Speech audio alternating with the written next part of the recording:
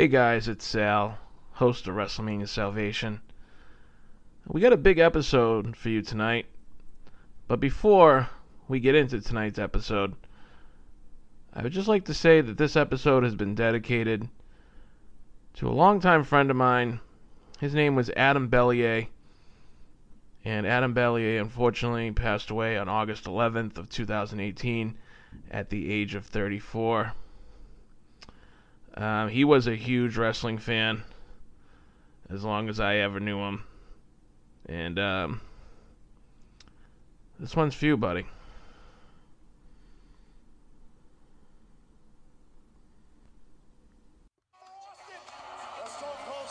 The Rock isn't waiting until WrestleMania. Your bald-headed, double-studded candy ass belongs to The Rock. Wait a minute! The Rock just did the Stone Cold Stunner! The Stone Cold Steve Austin! How personal can this get? Can you imagine what it's gonna be at WrestleMania? Just one more fight and I'll be history.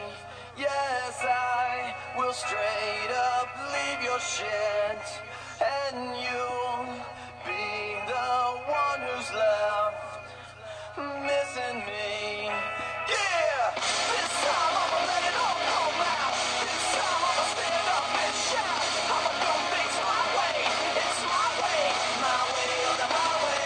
This time I'ma let it all come out. This time I'ma stand up and shout. I'ma do things my way.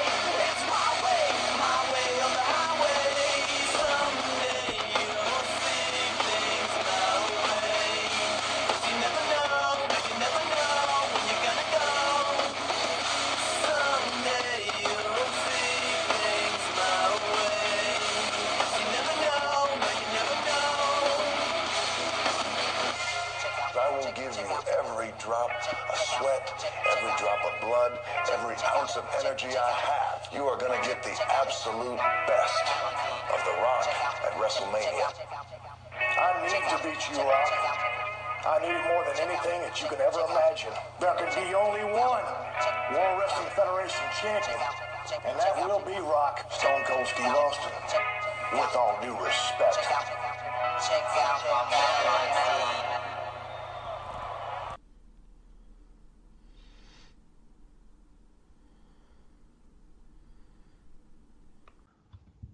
Welcome, everyone. Welcome to WrestleMania Sal-Vation. I am your host. My name is Sal, and on this episode, we discuss what many consider to be one of the greatest WrestleManias of all time. It's WrestleMania X-7. Now, for this epic WrestleMania, I decided I did not want to talk about it alone, so I brought along a co-host. He is the host of the Nitromania podcast and the founder of the Rundown Wrestling Incorporated company. Joining me once again, it's Adam Salzer, ladies and gentlemen. Am I supposed to be making an income off of this? I didn't realize I had incorporated at any point. Non-profit organization. Yeah. It's a 501c3. No, thank you for volunteering me to cover this WrestleMania. I was misremembering which WrestleMania this was when you told me. I was thinking it was X8, which is not considered one of the best WrestleManias of all time. And I was like, oh, fuck. But no. It's funny you say that because X7. there are people in our host thread that absolutely love WrestleMania X8 and that put it over as one of the best of all time. So No, this is WrestleMania X versus 7. It's one of the... And it was a great show. Did you look up Cage Match? Did you look up the Cage Match on this? I did not. Did you catch the rating on Cage Match? No. I would assume, if I had to guess, To take a guess. 7.5. It is at like a 9.18. Damn. Yeah. They don't hide the fact when they're marks, do they? It's fan voting, man. It's fan fucking voting. All right, we'll get to that and much, much more. But first, let's go to the WrestleMania rundown.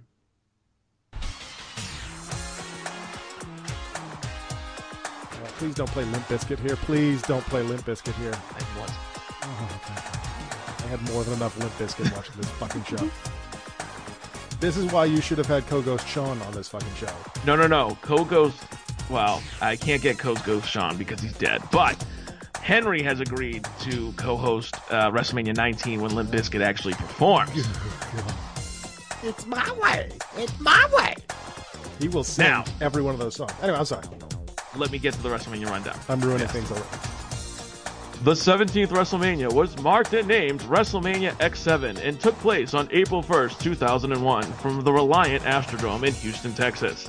This marked the first time WrestleMania had taken place inside a dome since 1992, when WrestleMania 8 was held at the Hoosier Dome in Indianapolis, Indiana. On this night, WrestleMania X-7 set an indoor attendance record for the Astrodome with a crowd of 67,925 fans. This WrestleMania is also regarded by many as a celebration to the end of the Monday Night Wars, as the WWF had purchased their longtime competition known as WCW just 6 days prior on March 26, 2001. Totally did not remember that this was literally 6 days after that episode of Raw. Yes, I was going to say to you, I hate to spoil the ending of your podcast. But WCW lost. They went out of business. No more WCW. However, What? You can watch all of the WCW episodes of Nitro on the WWE Network for only the low price of $9.99. Speaking of WCW, tonight we get the 1991 WCW commentary team of Jim Ross and Paul Heyman. Now, Adam, do you know why Paul Heyman is commentating at WrestleMania? I actually had to explain this to my wife because while I was watching WrestleMania, she came in and was like, "Is that Paul Heyman?" I was like, "Yeah, Jerry Lawler threw a shit fit and left because his girlfriend got fired." Jerry Lawler quit on February 27th, 2001, literally about 5 weeks before Vince was about to put on his biggest show to date. So to say they were scrambling is an understatement. And yes, you're correct. Jerry Lawler quit because they fired his real-life girlfriend, Stacey Carter, otherwise known as the Cat. Some people say they fired her because they had nothing for her, where others say she was fired because she had an attitude problem backstage. I don't know. I refuse to believe that. I don't know which it is, but I do know I wish Jerry Lawler quit. Instead, he came back. He came back way too soon. I'm not going to go that far because I do remember really enjoying when Lawler came back. He certainly shouldn't have stayed as long as he did once he came back, but I didn't mind him coming back when that happened. I was going to say, he's still there. He's technically still there. Ooh, I apologize. I was incorrect. Remember how I said it was a 9.18? It's a 9.73. Jesus Christ.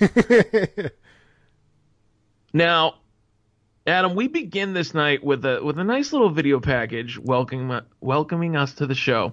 Yeah. And if anybody in the history of ever was watching WrestleMania 1 on a rabbit ears TV from their barn, please. They were magic. Email the show, call the show. Let me know that, because that's not a thing. Yeah. It's nobody who was watching WrestleMania 1 in their barn on a rabbit ears TV. Not at all. No. Is it racist? I mean, my favorite game. Is it racist that the only Asian person we see during this montage of average working class Joes watching WrestleMania, the only Asian guy we see is distracted from his work because Yokozuna is winning the title at WrestleMania 9? Oh, not only was it racist, it was intentionally racist. And it was like, I think Freddie Blassie at that point says something like, bringing fans together from around the world. And I'm like, oh, that's really? So the Japanese guy has to stop working to watch Yokozuna win the title. Got it. Even though Yokozuna is not Japanese.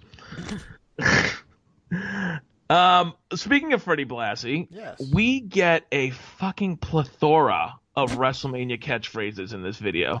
Yeah, I do miss Freddie Blassie narrating the openings of pay-per-views. I'm not kidding. I fucking loved that. I enjoyed it, but he goes on to say the showcase of the Immortals, and then the voiceover says the granddaddy of them all. But at the end of the video, Blassie says WrestleMania, the celebration of life. Pretty sure that's not a catchphrase or a tagline. And not a thing either. I don't think anybody's associating the celebration of life with WrestleMania. And you know that Vince didn't write that promo, that script for that vignette by himself, because at the end it would have been WrestleMania. Fuck you bitches, we won. Yeah, I was going to say, maybe it's WrestleMania, the celebration of my life, me being Vince. WrestleMania, the celebration of the death of WCW. You're not kidding. And speaking of Limp Bizkit, as we did earlier, do we have to? Their song "My Way" begins the show and blasts throughout the arena speakers as pyro. Yes, kids, remember when that was a thing?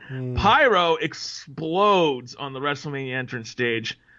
And speaking of the stage, it feels good, man, that as long as I've been doing this show, this stage feels like a WrestleMania stage. They got the big, giant Tron with the two, pillars next to it with the X-7 going down. Yeah. This is the first time they really went all out and actually put money into the stage. Yeah, you talked about it with Henry on the last episode of the Raw Attitude podcast, where you covered the Royal Rumble. I completely agree with both of you guys. I sincerely miss the days when the pay-per-views had their own sets and were visually interesting to look at. Like fucking Backlash back in the day, where it would have the big hooks that hang down and would swing back and forth, and fucking Royal Rumble 03 that we went to at the Garden, Henry and I, had the fucking waterfall that they were projecting video on. Like, I fucking miss pay-per-view sets. I hate. Yeah, I forgot about Rumble. I love the HD era, and I love how beautiful everything is. Now that I've seen that set in person when I went to Clash of Champions last December, it is a beautiful set, and everything looks fantastic. But everything looks the same, and it just takes something out of it for me. Not only does everything look the same, I'm still not over the fact that they stopped making entrance videos. Now, instead of getting a highlight package of somebody, you just get their name. Yeah, when they did away with the Titantron when they switched to this new set when they started the new bland split. You're not kidding. It's a Freudian slip because it's true. That's the worst part about it. You know that it's Raw because the screen goes this way, but if it's SmackDown, the screen goes that way. Ugh. So dumb. Yeah. Now, this was interesting, too, because when we see Jim Ross and Paul Heyman come on our on camera, they don't seem to be dressed for WrestleMania. I get it. Heyman's wearing a T-shirt with a sports coat, and I don't expect much else. But even Jim Ross is no tie. Just some brown sports jacket with a black polo under it. What the fuck? We're in Houston, brother. Well, that's a good point. I'm assuming that the reason they got away with this is because Vince was too busy getting ready for his match. I'm a genetic jack here. Oh, grapefruits. Are we not doing the obligatory scanning of the crowd because I have some notes? I did not. But is that just a Henry thing? Okay. Oh, no, I did not this particular WrestleMania because I didn't want to bite his gimmick 3 WrestleManias in a row. But please, by all means, tell me if you saw anything interesting. This is the end of the Attitude Era. This is the prime obligatory scanning of the crowd. I have 4 that I noticed during the opening. One said, "I've been drinking since 316." Classic. There was a 3-sign set. The first one just said test. The second one had an equals sign and the word piss, and the third one said break. Test equals piss break. Of course, the classic Trish 469. And one person had a sign that said car, C-A-R-R. I assume that was car. And the person next to them had a sign that said is gay. Oh, that's interesting. What, do you know car? David Carr was drafted by the Houston Texans, I believe that year or the year before. He was the first quarterback for the Houston Texans franchise. What is that, rugby? That would be football, American NFL football. And they were in Houston, so yeah, I have a feeling they were talking about their quarterback. He wasn't very good anyway, so he deserved that kind of disrespect. But we begin the night with the countdown clock. Yes. And the entrance of Chris Jericho. Yes. Disco ball shirt and all. This is my favorite Jericho outfit. The shiny silver shirt. I fucking love the shiny silver shirt. See, I've become more I've become more of a fan of the scarf around the neck with the list in the other hand. But shiny Jericho is always good. You talking shit about the top ponytail? Unfortunately, they caught the fans with the Y2J signs by surprise during the obligatory scanning of the crowd. They were all holding up their Y2J signs, but when they went back, only the 2 and the J were there. I noticed that. I was like, "What happened to the Y? Why?" So not only do we get my favorite, and I apologize if I'm jumping a little ahead on you here. Not only do we get my favorite Jericho outfit, we also get my favorite William Regal theme song. Oh, you were a fan of this particular theme song. I loved this song. I would have thought you would have went with the "He's a Man." That's it. That's Steven Regal. Oh, that's a good point. He was back to being William Regal. Oh God, I'm such a fucking fan of Regal. Like his acting, even when he's walking down the ramp, he just has this look of like disdain on his face. Like, ugh, Texans. Like, and I wasn't, I didn't really recall why these two were fighting until they showed me the video package.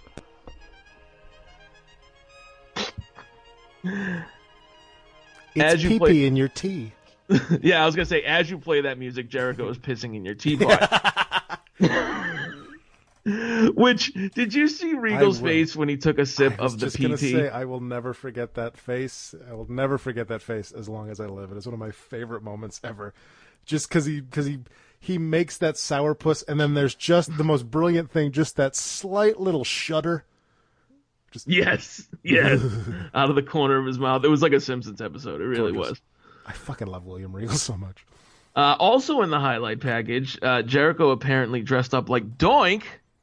Yes. And jumped Regal. Completely forgot that happened. Now that's interesting because fast forward to present day, and Jericho dressed up like Pentagon Jr. on All In and jumped Kenny Omega. Look, Jericho has a long history of putting other people's masks and face paint on. That's a good point. That is a very valid point. And I like it. I like when he does it because I think it's hilarious. See you on the cruise. Because that's why we're here. We're gonna shill the fucking cruise. But he's trying to sell out. So yeah, I think this is one of the best feuds ever. Regal versus Jericho. Regal versus Jericho. Absolutely. So you got snarky babyface Jericho against the commissioner, not the general manager. He would become that later on, about 8 years. The commissioner of the WWF. Which is interesting. Back when commissioner meant general manager, but it was commissioner, and now commissioner means something completely different because Vince decided to go, no, that's not what commissioner means anymore. Yeah, now commissioner is the boss of the general manager? Yeah, pretty much. But also just blood relation. Anybody who's blood related to Vince, I'm assuming, is a commissioner. When's the last time we saw Shane on SmackDown Live? It's been a long time. The night after the SmackDown after WrestleMania. Yeah, it's been a while. Actually, did he even show up that night? I probably didn't. Oh no, he did. He announced Paige as the new GM. Paige here. Now, I don't know why Jericho chose Doink when the clear and most obvious choice would have been Abe Knuckleball Schwartz. I mean, way to drop the ball, Jericho. Way to drop the ball. Now, this was a decent match for what it was. Regal's obviously a very technically sound wrestler. At one point, I don't know if you noticed this, Jericho almost killed himself with a high crossbody over the top rope to the outside and completely missed Regal and jumped over him. Yeah, I actually haven't. Should JR have called out that Jericho almost completely whiffed the dive? Should JR have mentioned that? Because I'm not sure JR should have mentioned that. I was going to say, JR was, this was back in 2001 where they tried to still keep kayfabe alive. And, he really fucked up there. Yeah, pretty much. That's pretty. I expect that from Paul Heyman. Jesus Christ, JR. But that's okay because at least the barricade was there to break his fall. And his neck. Yeah. Regal, absolute genius in that ring, like that British style that we weren't even used to back then. I love the fact that he's working on the shoulder the whole match and setting him up for the Regal stretch. Yeah. However, I have said it on Nitromania. I will continue to say it. William Regal is a wrestling fucking genius. yes. However, it's all in vain because Jericho finishes him off with a lion salt. Yeah. Your winner, Chris Jericho. The finish was so sudden that I missed it the first time and had to go back.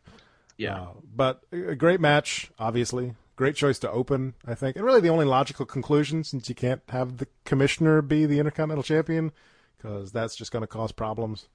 But you say that, but when he was the general manager in 2008, he beat Punk for the Intercontinental Championship. William Regal can do whatever the fuck he wants. I was gonna say he lost it to Punk back. He lost it back to Punk a couple weeks later, but for a while he was both Raw general manager and Intercontinental Champion. Mm-hmm. Let's go to the parking lot. Let's go to the parking lot. Backstage, a black limo pulls up, which obviously signifies the arrival of the NWO. Or am I on the wrong show? Maybe I'm on the wrong show. But instead, we see the new quote-unquote owner of WCW, Shane McMahon. I got to tell you, Shane's obviously got a lot of pull at the DMV to get a customized plate made in 6 days. Yeah. No, it's one of those ones you just get at the county fair. Shane will be in action later on tonight, but first we go to a different backstage area because back then they had more than one backstage area, unlike today. Things weren't visually bland. And we see Jackie and the APA playing cards and drinking beers. Oh, the APA. Now, good job getting ready for their match as they're just sitting around drinking and playing cards. That's what they always did, though. And then Bradshaw goes off and gets all, like, Texas. It goes on about some horse shit about the history of the Astrodome and all the famous... I really stopped paying attention after, like, 2 words. Bradshaw really pouring his heart out here in his home state of Texas. But I don't think the crowd can actually hear him because they are not responding to any of his cheap pops. Nothing. Literally nothing. And it was probably because they were like, what is he saying? Shouldn't he just be drinking? Why is he talking? All 4 of them are so motivated by Bradshaw's. I'm sorry, all 4 of them. All 4 of them, yeah. Well, because they were talking about Taz, but then Taz is off doing his thug thing. I thought you might have been talking about Jacqueline's tits, but... But Farouk, Bradshaw, and Jackie's tits. All 4 of them. Jacqueline, Farouk are so motivated by Bradshaw's speech that they jump up from the table and head to the ring. My favorite part about the APA, little promos and shit that they did back in the back, was that it was just a door on a stand, but they always fucking used it. They always fucking used that door. Lock the door. They can't see us in here. Our next match is Bradshaw, Farouk, and Taz. I didn't know you were at WrestleMania X-7. Shut up. With Jackie against the right to censor. Yeah. Another thing I had to explain to my wife. Oh, I feel bad that you had to explain that. Now, I'm interested to hear how you explained it, though, because did you go into the real-life aspect of it? Yeah, vaguely. Okay. So for those who aren't aware, the WWF was actually... It basically boils down to Vince as a vindictive prick, but we knew that already.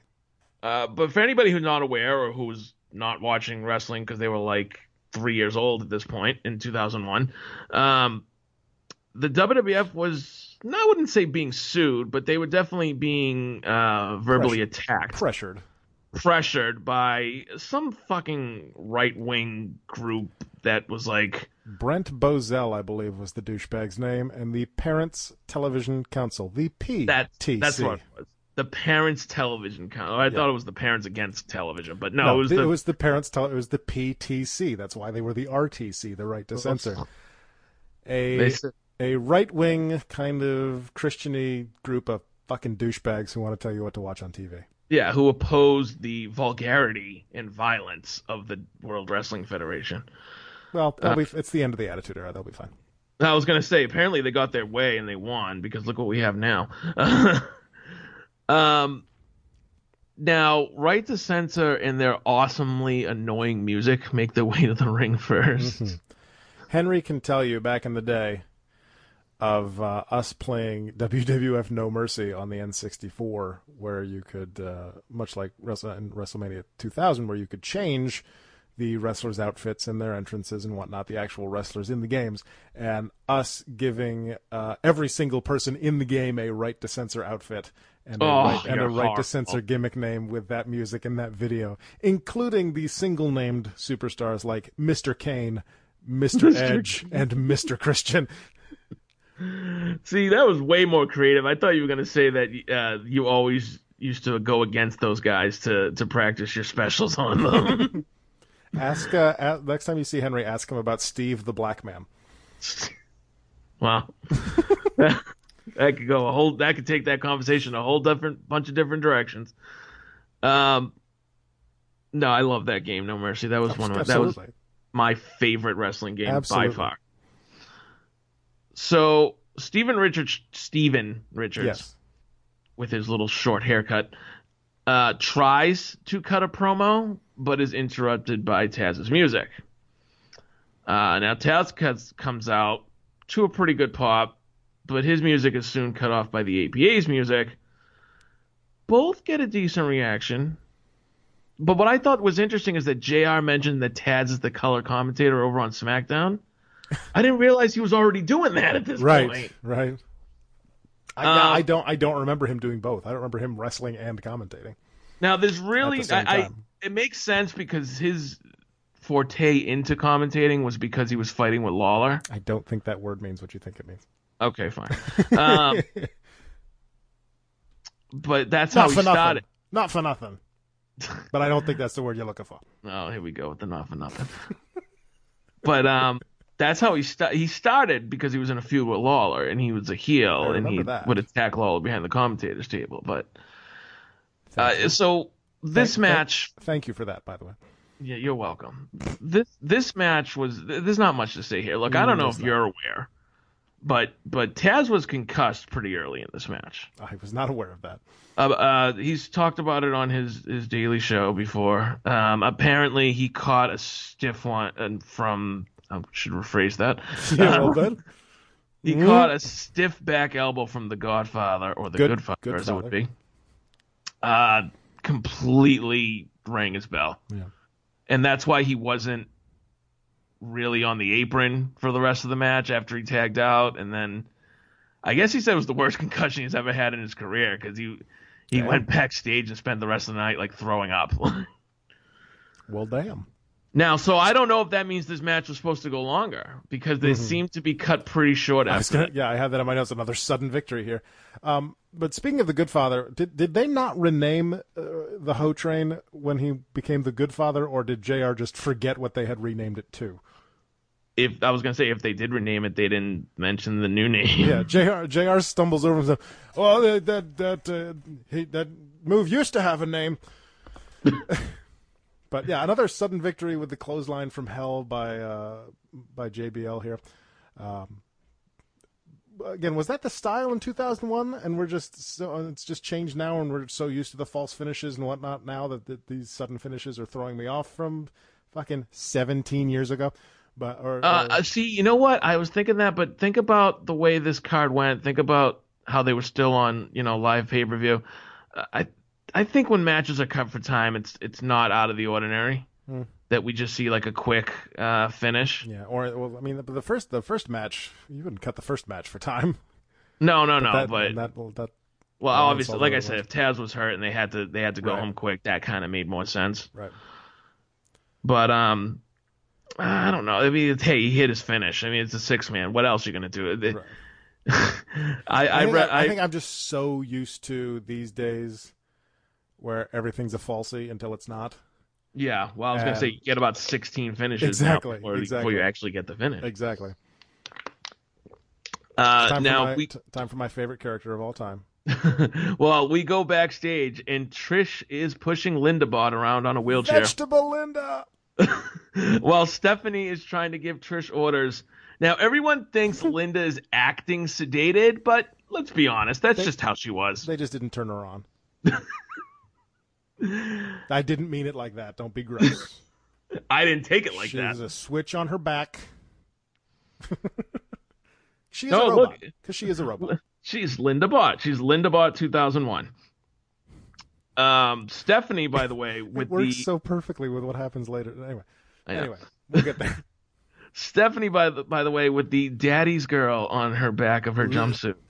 Do you ever hear? This is the epitome of Stephanie McMahon Helmsley. The character of Stephanie McMahon Helmsley, what she was at the. Do you like my new jumpsuit?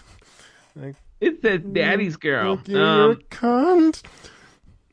Now, I wasn't going to go in this direction, but fuck it. Might as well. But fuck it. Okay. I'm going to butt fuck Stephanie McMahon right here on... Have you ever heard the rumor of that they were going to do an incest angle with Stephanie and Vince? I have heard this, yes. Okay. Now, I tend to... Speaking of... I tend to err on the side of reality a little bit more and think that they were just ribbing her. They weren't actually going to do an angle on TV. But can you imagine... because this would have been right around this time, maybe 2002 at the latest. But can you fucking imagine? You can't make me. Next up, it is a match for the Hardcore Championship. It is a triple threat match as Raven defends the Hardcore Championship. I can keep playing theme songs. Raven defends the Hardcore Championship against Kane and the Big Show. Okay, let's talk about the things that Raven brought in his shopping cart to the ring. There was a plant, not Mitch, but some type of a different plant. It was a ficus. I don't know if it was actually a ficus. I just wanted to say ficus. There was a Frankenstein doll.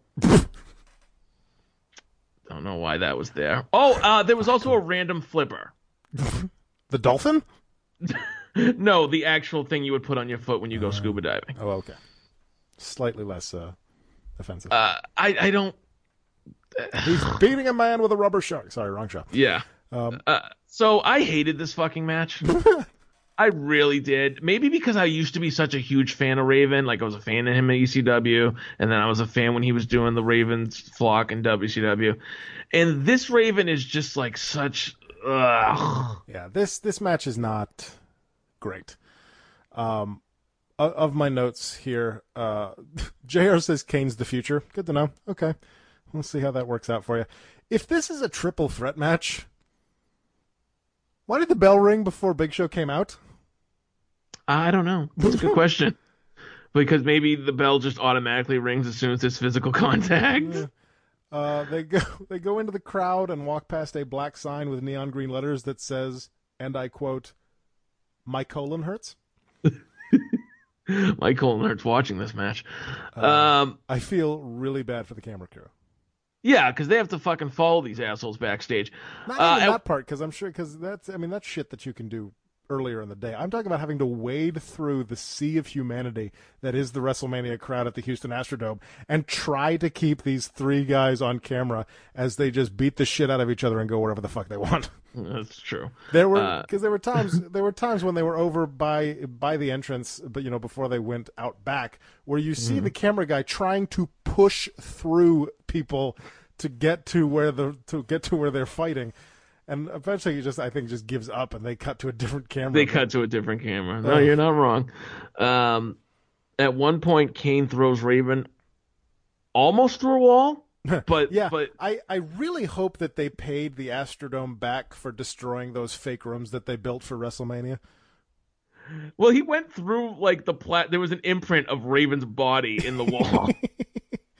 I like my particular favorite was when they were in that utility closet that was just a room surrounded by chain link fence, and Big Show locks the door, and Kane then just immediately rips the door off.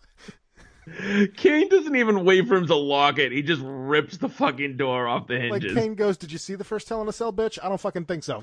Yeah, take your door and shove it.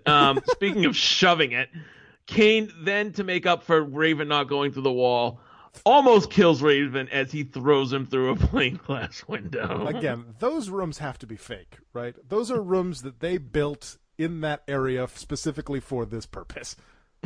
I cannot imagine the Astrodome going, yeah, sure, destroy the fucking field manager's office. Why the hell not? I was going to say, I hope so. Some guy's going to get to his office on Monday morning. He's not going to be happy. What the fuck?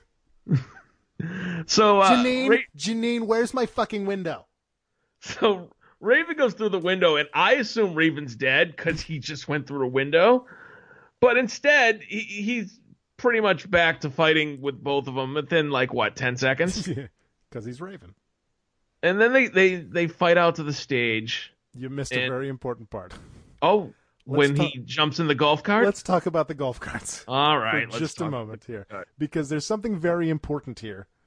You see Raven and the Big Show drive off, and then almost immediately go off the edge of some cement platform that they're on, and then give up and go on foot. Obviously not the original plan for the spot, but that's not what we're here to talk about. From everything that I've heard about this match on other podcasts that have recapped WrestleMania X7, and from other things that I've read and heard, when they go off the edge, when the wheels of that golf cart go off the edge, you see there is a big, probably an inch in diameter, 2-inch in diameter, there is a big black cable hanging down that they run over and pull on just a little bit.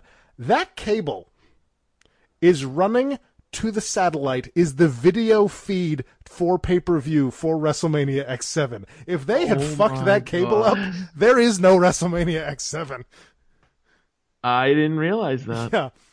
That's so fucked up. Also, one more thing before they go back out into the arena. There's at one point where they're heading towards that little entryway, and somebody smashes, I think it was Raven's face, into what's supposed to be a catering table. It's got all kinds of beverages on it.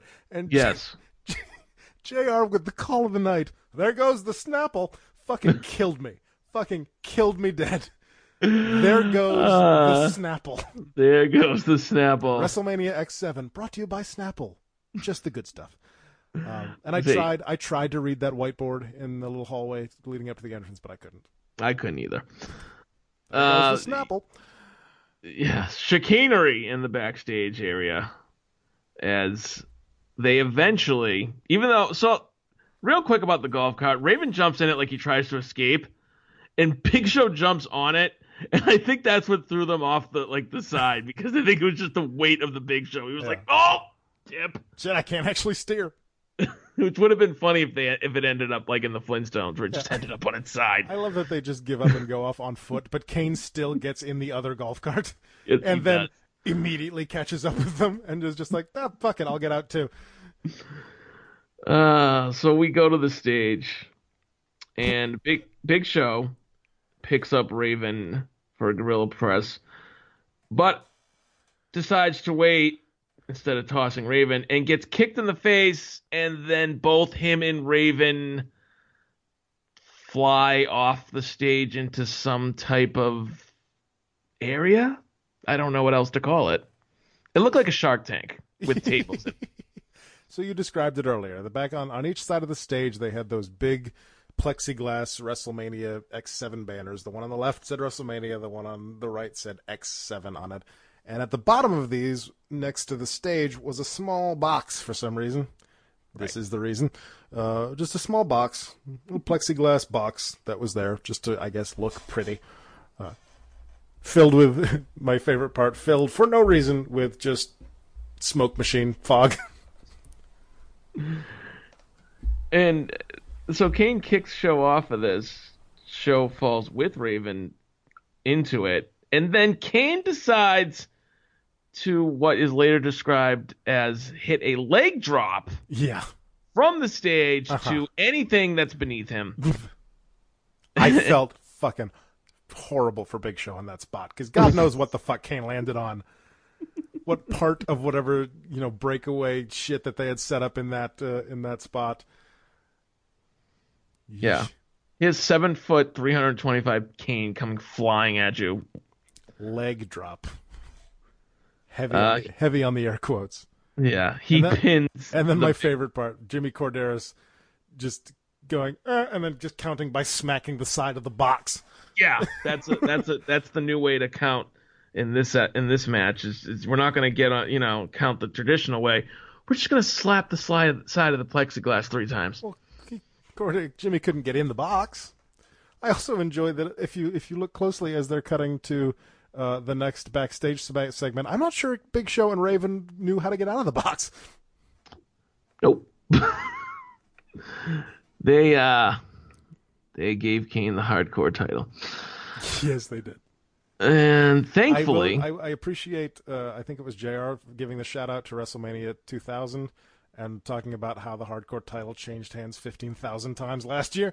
It did.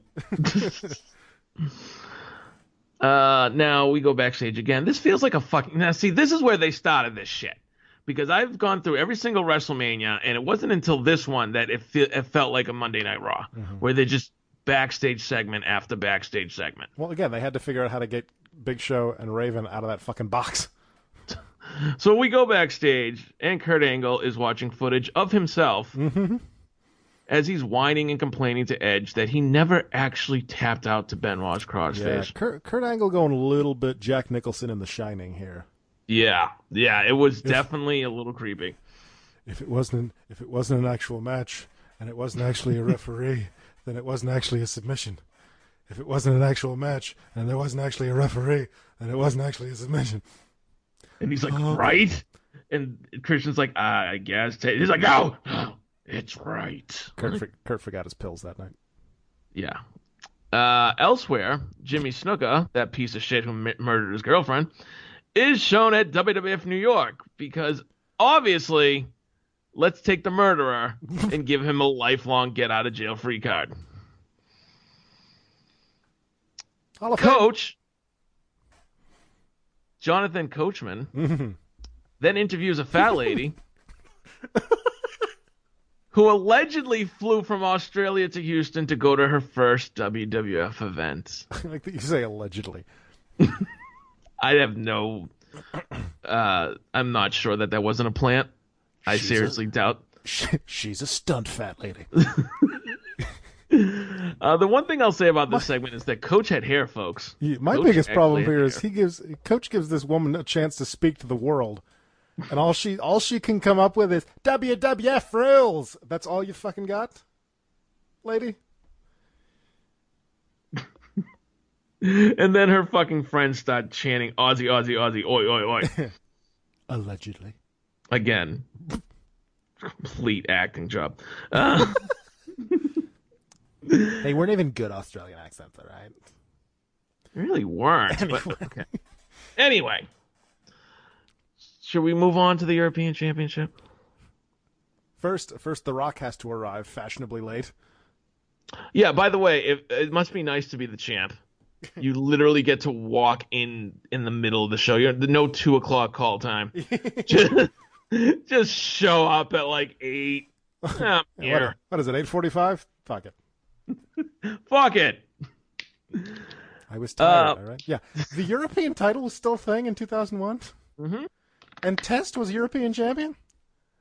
Not only was Test European champion, not only was the European Championship still a thing, but Eddie Guerrero actually convinced superstar Billy Graham to walk down to the ring with him. Did you see that? Watch it now. That's the king. That's the king of hats, Perry Saturn. The king of hats, with his dyed blonde mustache, handlebar mustache, mind you. Mm-hmm. Thought Hogan appeared at next year's WrestleMania. So Eddie, always glad to see Eddie. Eddie, it's going to be putting on a great match because it's Eddie Guerrero. However, he is facing Test, to which I have to ask you, was Test the 2001 version of Big Cass? Maybe a little bit more talented. Yeah, I would say more than a little bit, but this match is fine for what it was. Test starts off the match with a bunch of offense. Mm-hmm. Kind of figure the big, 7 foot. Which, by the way, when he was introduced as Motley Crue's bodyguard, and I know this because I was on the Raw Attitude podcast very recently. He was 7 feet tall, and JR is talking about Test being all of 6'6". What the fuck? Look, as you age, he's got early onset osteoporosis. It's what the roids will do to you, man. Apparently. So shrinky balls, shrinky spine. At one point in this match, the referee, and I think it's Kyoto, I'm not 100% sure. I thought it was Chad Patton. I have Chad Patton in my Maybe notes. It's Chad Patton. He becomes the only you person. You remember when they used to tell us the names of the referees? Those were good days.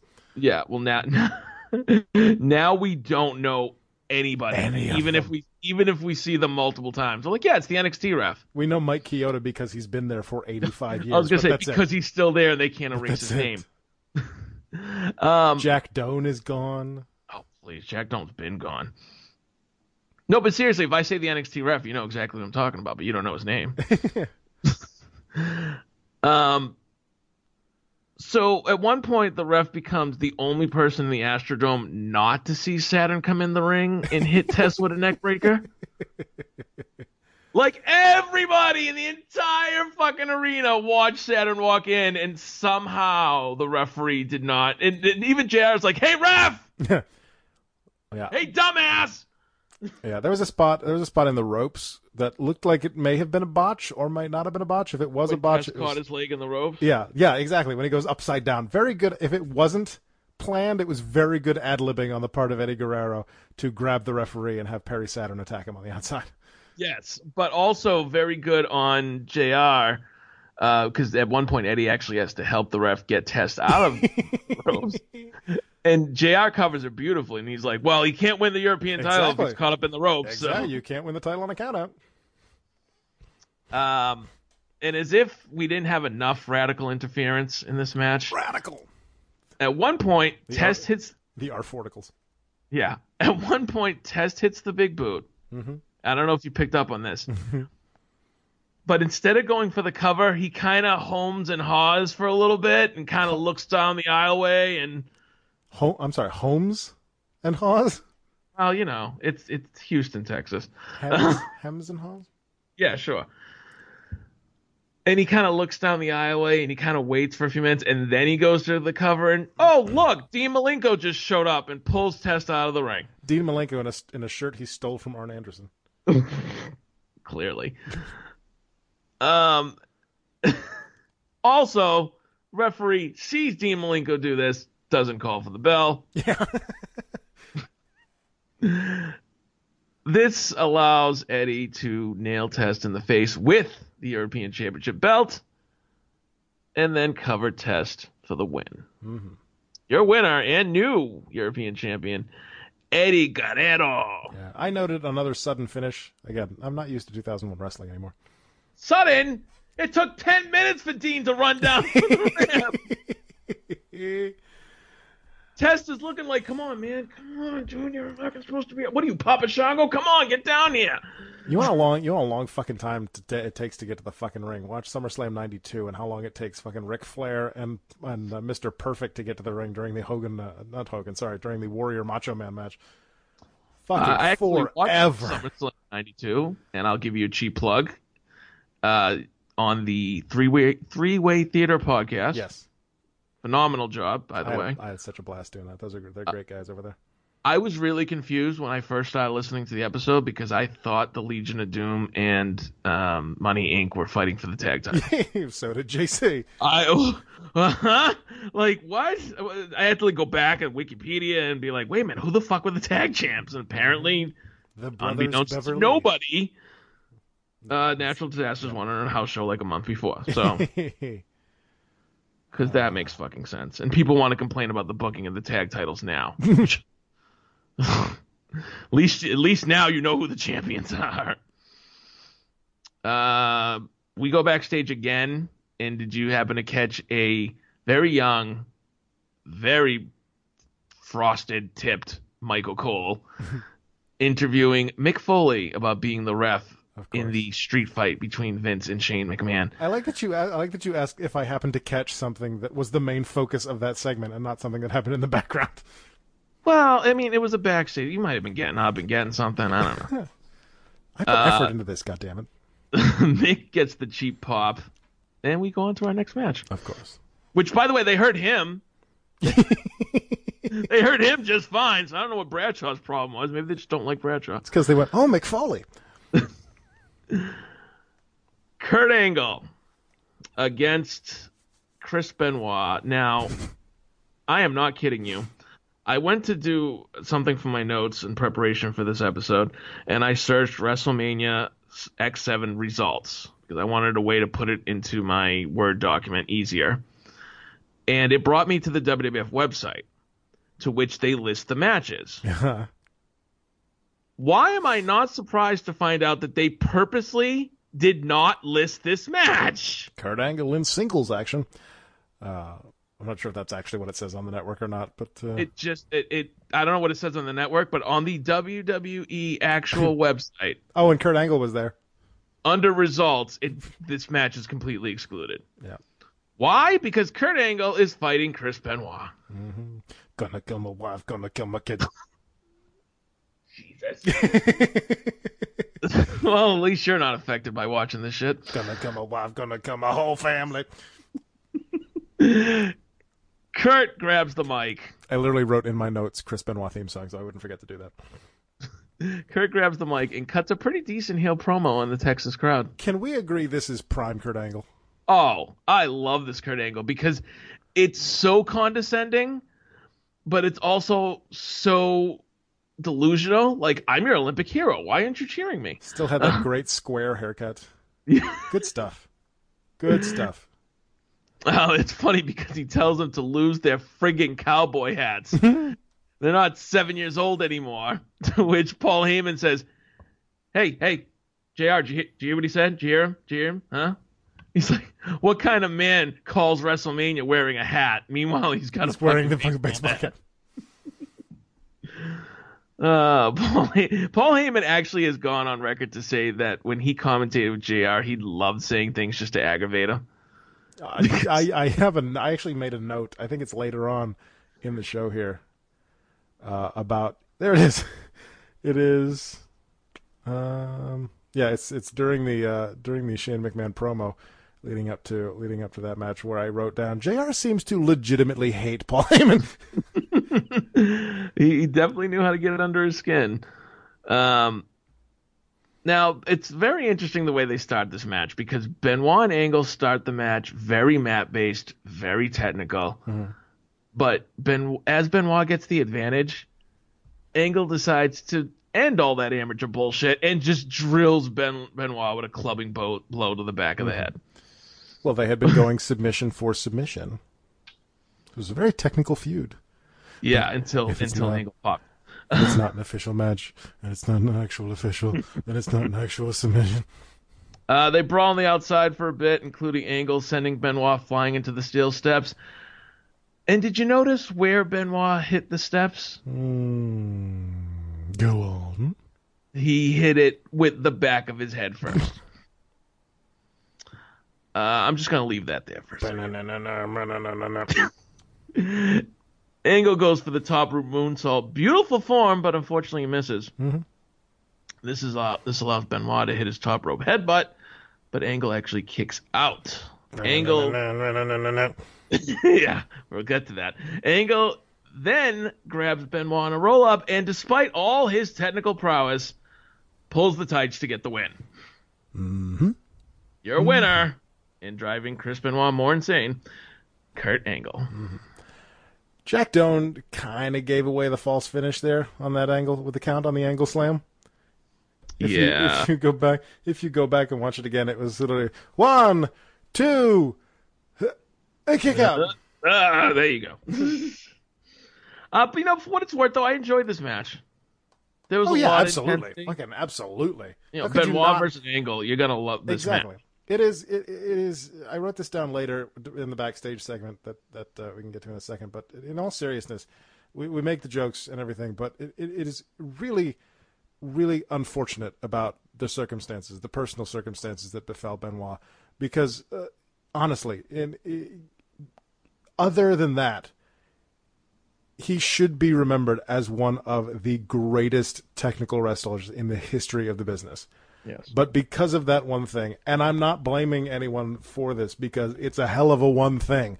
But Right. because of that, he never will be, and he'll always just be kind of scrubbed from existence at this point, like you talked about on the website or on the network, where they won't even list his name in the segment titles.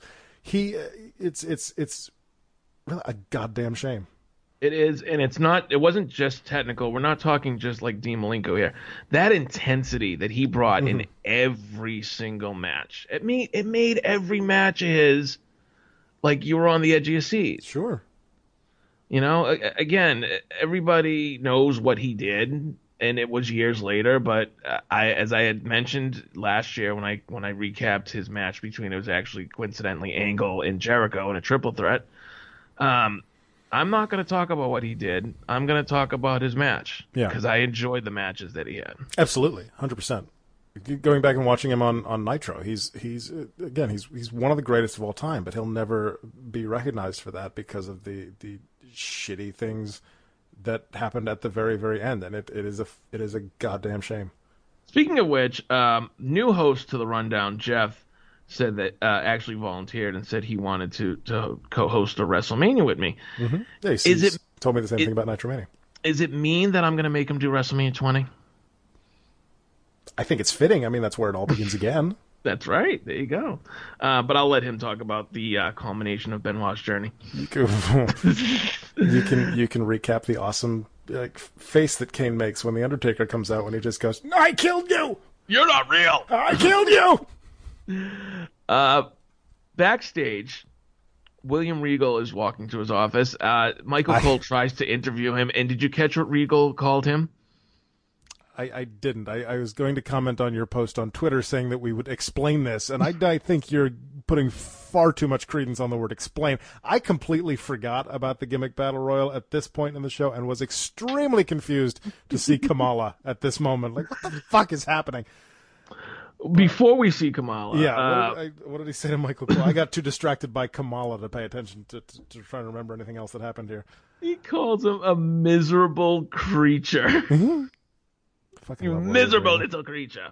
And then Regal... Also, I found it odd. I mean, I understand that, that he had the opening match on the card, but I find it odd that he's still walking around backstage in his trunks in a WrestleMania X-7 baseball jersey. Well, it's a very large... I mean, Astrodome is a very large place. I mean, taking him at least an hour to get back to his office at this point. Yes, and then Regal does the classic comedic face where he, double looks, like, what? And we pan out, and Kamala is standing on his desk in full gear with a picture of Queen Elizabeth rubbing against his stomach. No, not the Queen. Meanwhile, Kim Chi, who I can only hope is still Brooklyn Brawler at this point. It had to be. Is yelling at him to get down. Regal starts yelling at Kim Chi to make him get down. And then Regal goes, "He wants me to rub the moon on his belly. Is he mad?" As far as I can tell, everyone in the gimmick battle royal, in terms of, the hooded or the face painted or the masked superstars, were all performed by their original performers. Doink the Clown was Matt Bourne. The Gobbledygooker I thought it was Jericho. The Goblins. No, it was Pentagon Jr. The Gobbledygooker was Hector Guerrero. So, wait, was the Gobbledygooker originally Hector Guerrero? Hector Guerrero. Oh, that's a way to bring in a fucking Guerrero to your company. Never mind. I'm not going to even go there. Never mind. I do like the fact that even after Kim Chi left, William Regal is just fucking horrified. Wouldn't you be? Oh, absolutely. This mostly naked racist caricature of an African savage is dancing on your desk? Wouldn't you be horrified? Hey, I was horrified the first time I saw him back in 1992, so I was 8 years old, but still I was horrified. Yeah, I was going to say shout out to Lumberjake, who probably had nightmares during that segment, given what we learned during the SummerSlam 92 episode of Three-Way Theater. But anyway... then we go to Kevin Kelly, who I didn't realize was working for the company at this point, but it makes sense. He's backstage and tries to get an interview with Kurt Angle. But then he gets viciously attacked by Benoit. Not Kurt Angle, viciously not Kevin attacked. Kelly. Yeah, Just for specificity. and not like how Benoit would become known to viciously attack people later on in his life, but like in story. He gets attacked by Benoit, and Benoit locks him in the crossface, and Angle once again taps. Yeah, I'm glad I made the in all serious comment earlier and not after that joke. Because now you can go. It's good to see this feud continues. I honestly don't remember where it went. I'm assuming they had some type of match at like Backlash or something like that. Probably. Do you happen to recall where this feud went? Nope. Probably fought about 7 more times on pay-per-view. They fought at WrestleMania at Royal Rumble 2003 for the title, as I recall. A 3-year feud. No. Oh, man, this next match. Okay. So back as I've gone through these WrestleManias, in the past few WrestleManias, I have been privileged enough to see the evolution of Chyna, who went from being just Triple H's bodyguard in 98 to a focal point in DX in 99. And then she was part of a 6-man in 2000 and got the pinfall in the 6-man wrestling with the men. So let's go backwards and let's put her in a match for the Women's Championship against Ivory. Now, with the firing of Stacey Carter, a.k.a. the Cat, this kind of makes more sense because the Cat was in a feud with the Right to Censor. Cat was trying to fight for her right for nudity, which makes sense, given her character. But you want to fight instead, for your right to titties. But instead, we have Chyna put in this match. Chyna, fresh off of her Playboy appearance. This was, I think, a couple months after she appeared nude in Playboy. And Chyna's in great shape, but they're hyping up the fact that Ivory, quote unquote, broke her neck back in December. Whatever.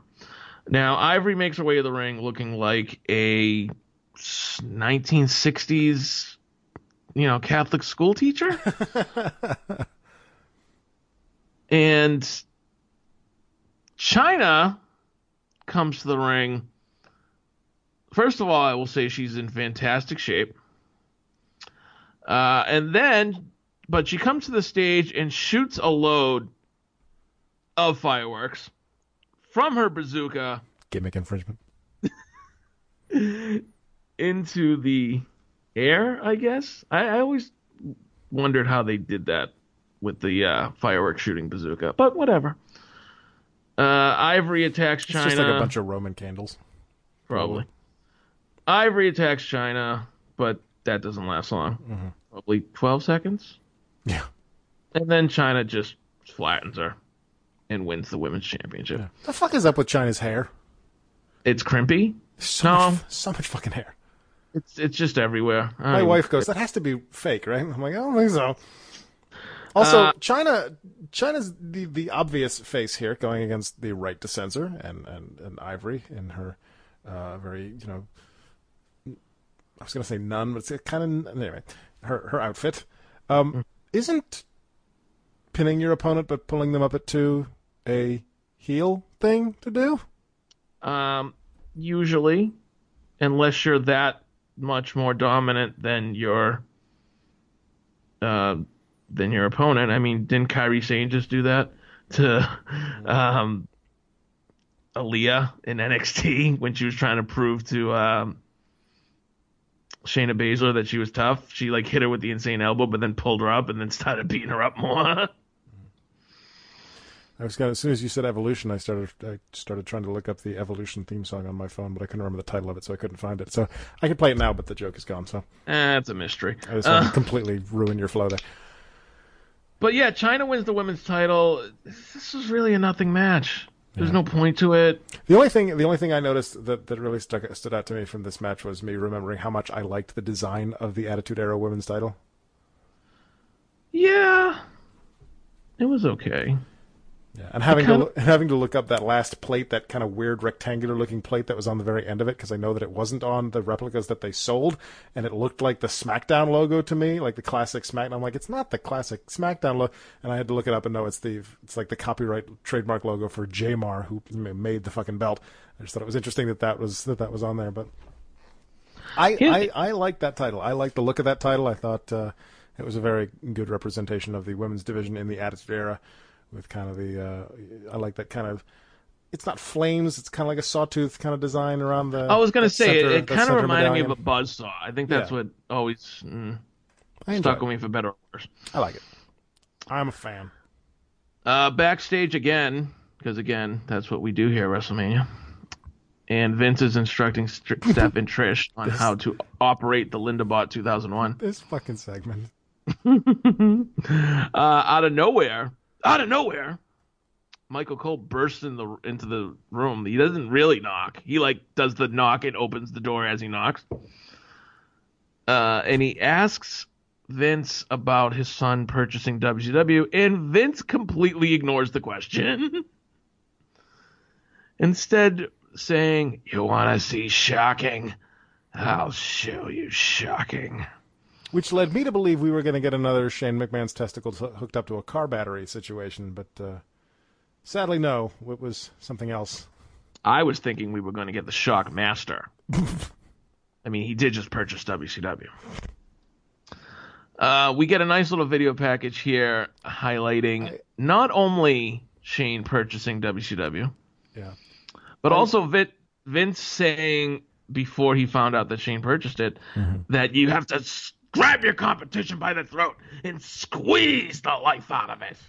Yeah, I feel like we should have known that the invasion was going to end up being absolute garbage.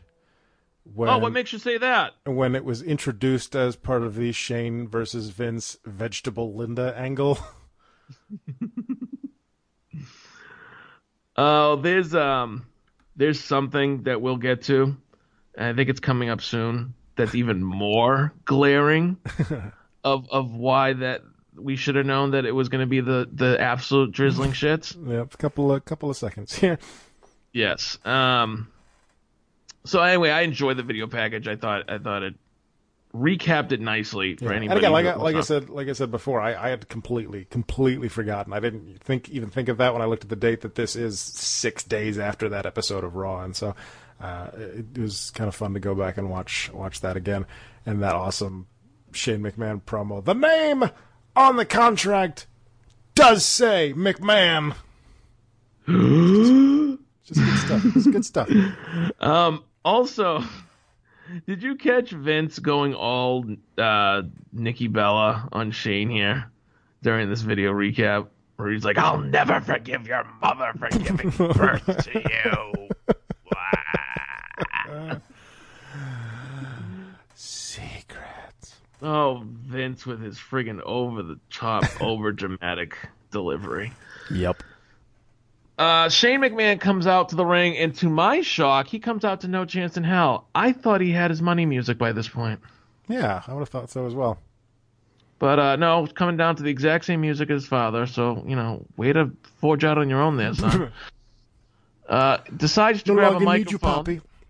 Decides to grab a microphone, and this is where we should have predicted the death of WCW second time. This is for two reasons. First, Shane calls out the boys that he bought the luxury box for up at the top, and the cameraman that they first cut to has no fucking idea where to look. Right. I'm pretty sure he had no idea that was coming. They're just like, get a shot, and he swings around and just, here's a far shot of the balcony. We're not going to zoom in at all because I have no idea where the fuck I'm supposed to look. Right. And then they give us the camera in the skybox, and oh look, it's Mark fucking Jindrak. See, it's funny that you noticed it was Mark Jindrak because, as you mentioned, Shane grabs the mic, wants to give out a shout out to his new boys, a.k.a. WCW wrestlers. The camera goes out. We don't see anything but skyboxes. Nothing. It's like nothing at all. Literally the furthest you could be from an actual view. Then we cut back to Shane. Then we cut back to the actual camera in the skybox, and the only person I noticed was Stacy Keibler. Stacy Keibler, maybe 4 dudes sitting around her. None did not look like a full box. Did not look like they were having fun. And I was like, I think Sean O'Hare was there. That's the WCW wrestlers. The invasion. First of all, and I understand there was a lot of contractual issues, but if you were going to do that, shouldn't it have been like full? Shouldn't you had like, maybe like a dozen people in there? Yeah, where's Norman fucking Smiley? Preferably somebody like Booker T, or maybe even Scott Steiner? Buff Bagwell? Somebody? Instead, this is our first, for anybody who was a loyal WWF fan in 2001, never switched the channel. This is his first impression of WCW. Yes, I was that loyal WWF fan in 2001, and I don't remember this happening. Like I watched WrestleMania X-7. Was at a point where I was purchasing every single one of these shows, and I do not remember this at all. I don't remember them showing the WCW boys. Do you know why? Because when they went to show the boys, all you saw was the crowd, and you were just like, eh.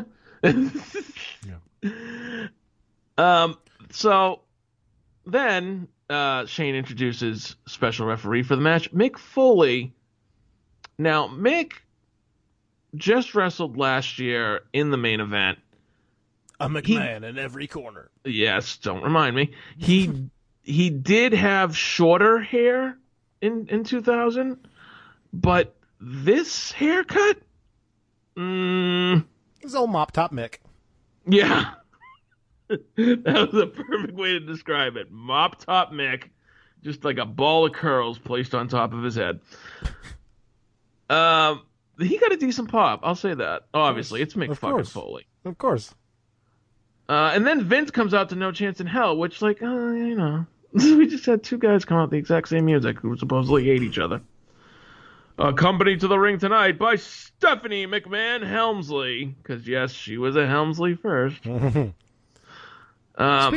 of that briefly, and I touched on it briefly, that I went and I watched some of, not all of, but some of the next night's episode of Raw, and I found it very interesting that that Triple H is using the Motorhead "Time to Play the Game" theme song, but Stephanie is still using the "My Time" theme song. My Time.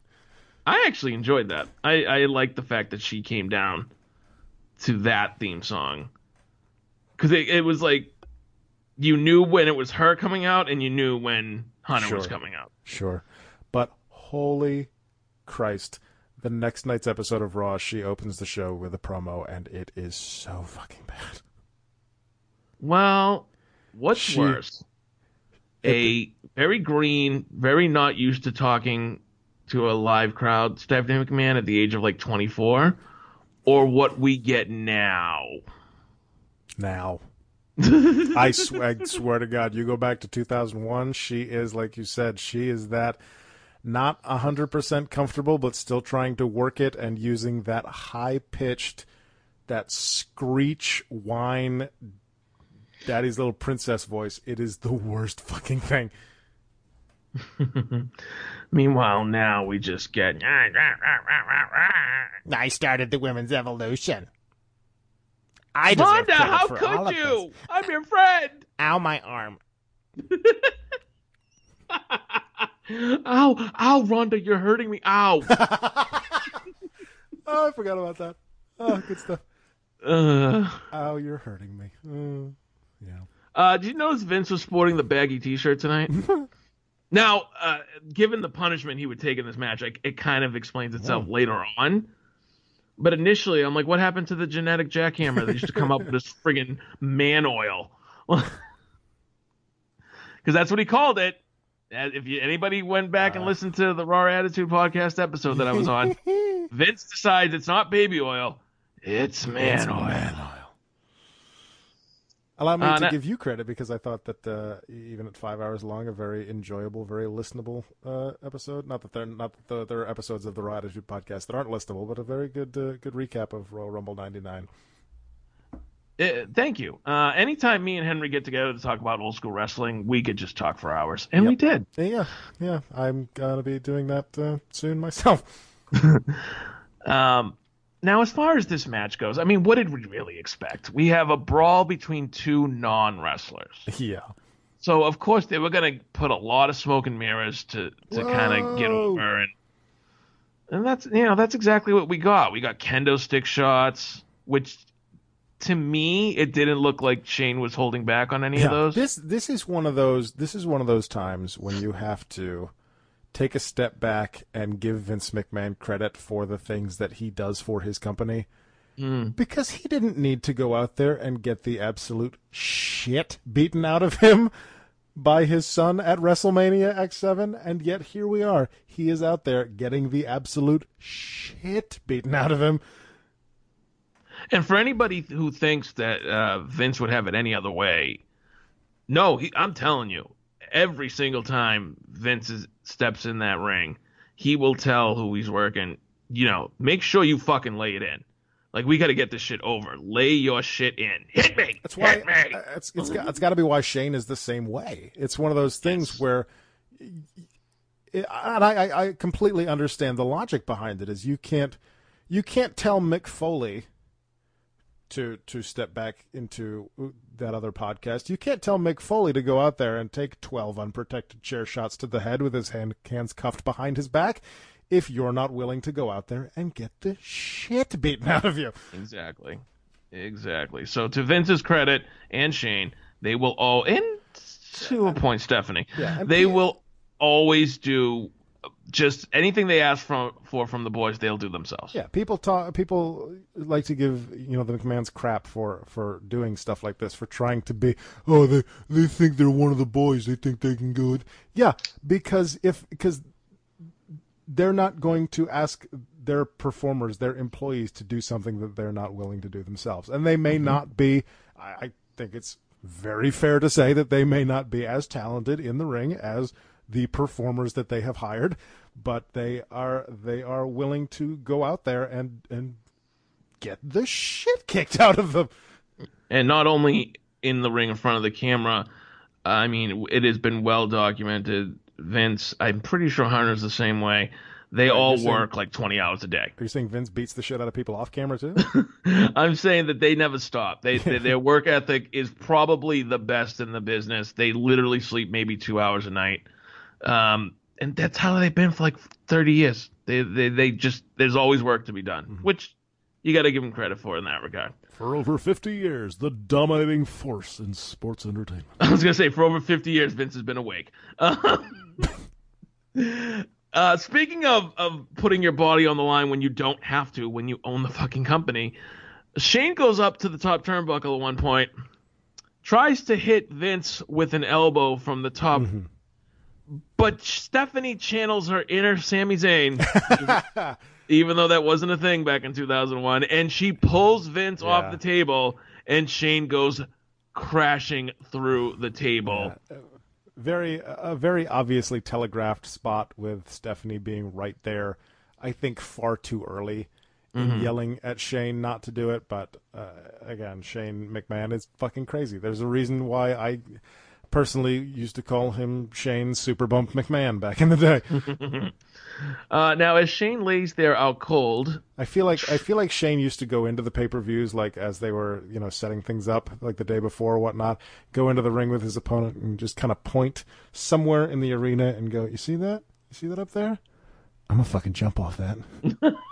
You're not kidding, because as crazy as Vince is for taking the beatings that we've seen him get, Shane is even more deranged. Hey Kurt. You see those panes of glass up there? You're gonna throw me through them twice. Should we get gimmick glass? Yeah, tell my father we're getting the gimmick glass, but throw me through the real thing. So I still remember the fucking thunk when Shane didn't go through the first time and his head just cracked off the floor. That dunk is sickening. So at this I'm point, sorry, what were we talking about? Yes, at this point, Trish decides to roll Linda Bot 2001 down to the ring. Shane is dead. What we don't know is that she is in her boot up sequence. Well, it takes a little bit to boot up.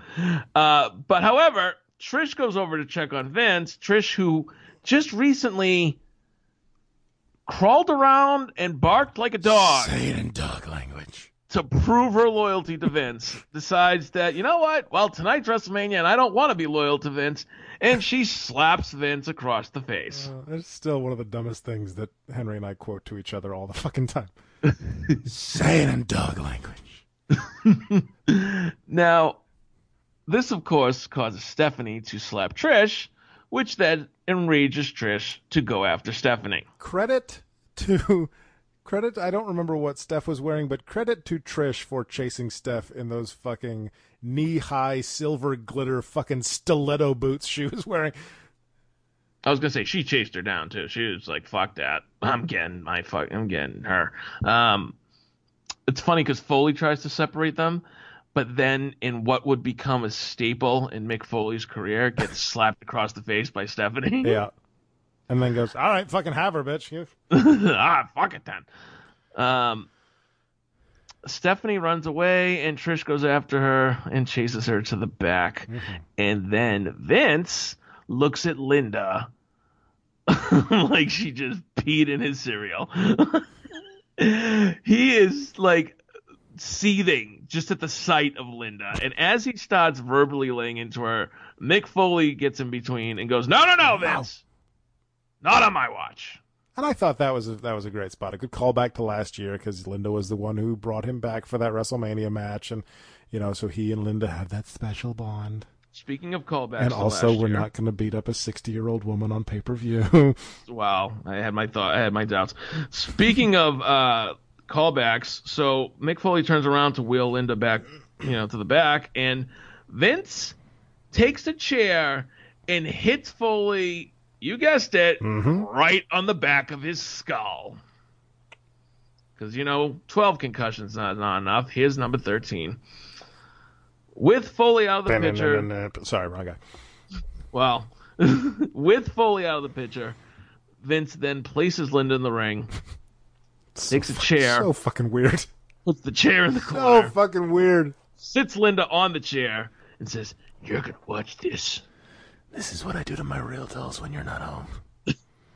He then proceeds to take multiple trash cans, throw them in the ring, hits Shane with a number of them. But all of a sudden, if you listen very, very closely, like if you got to turn the volume all the way up on your TV and try not to get deafened by the crowd sound. But if you listen very, very closely, you can hear the very faint the Mac startup noise. It just goes bong. That's right. Lindabot active. As Vince lifts the garbage can above his head and turns his back to his wife, his wife then boots up, stands up to the roar of the crowd.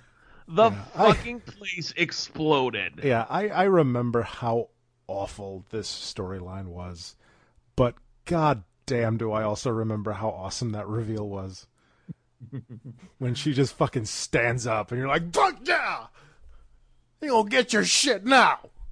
And as unaware as Vince is, Shane kindly points so that Vince can turn around.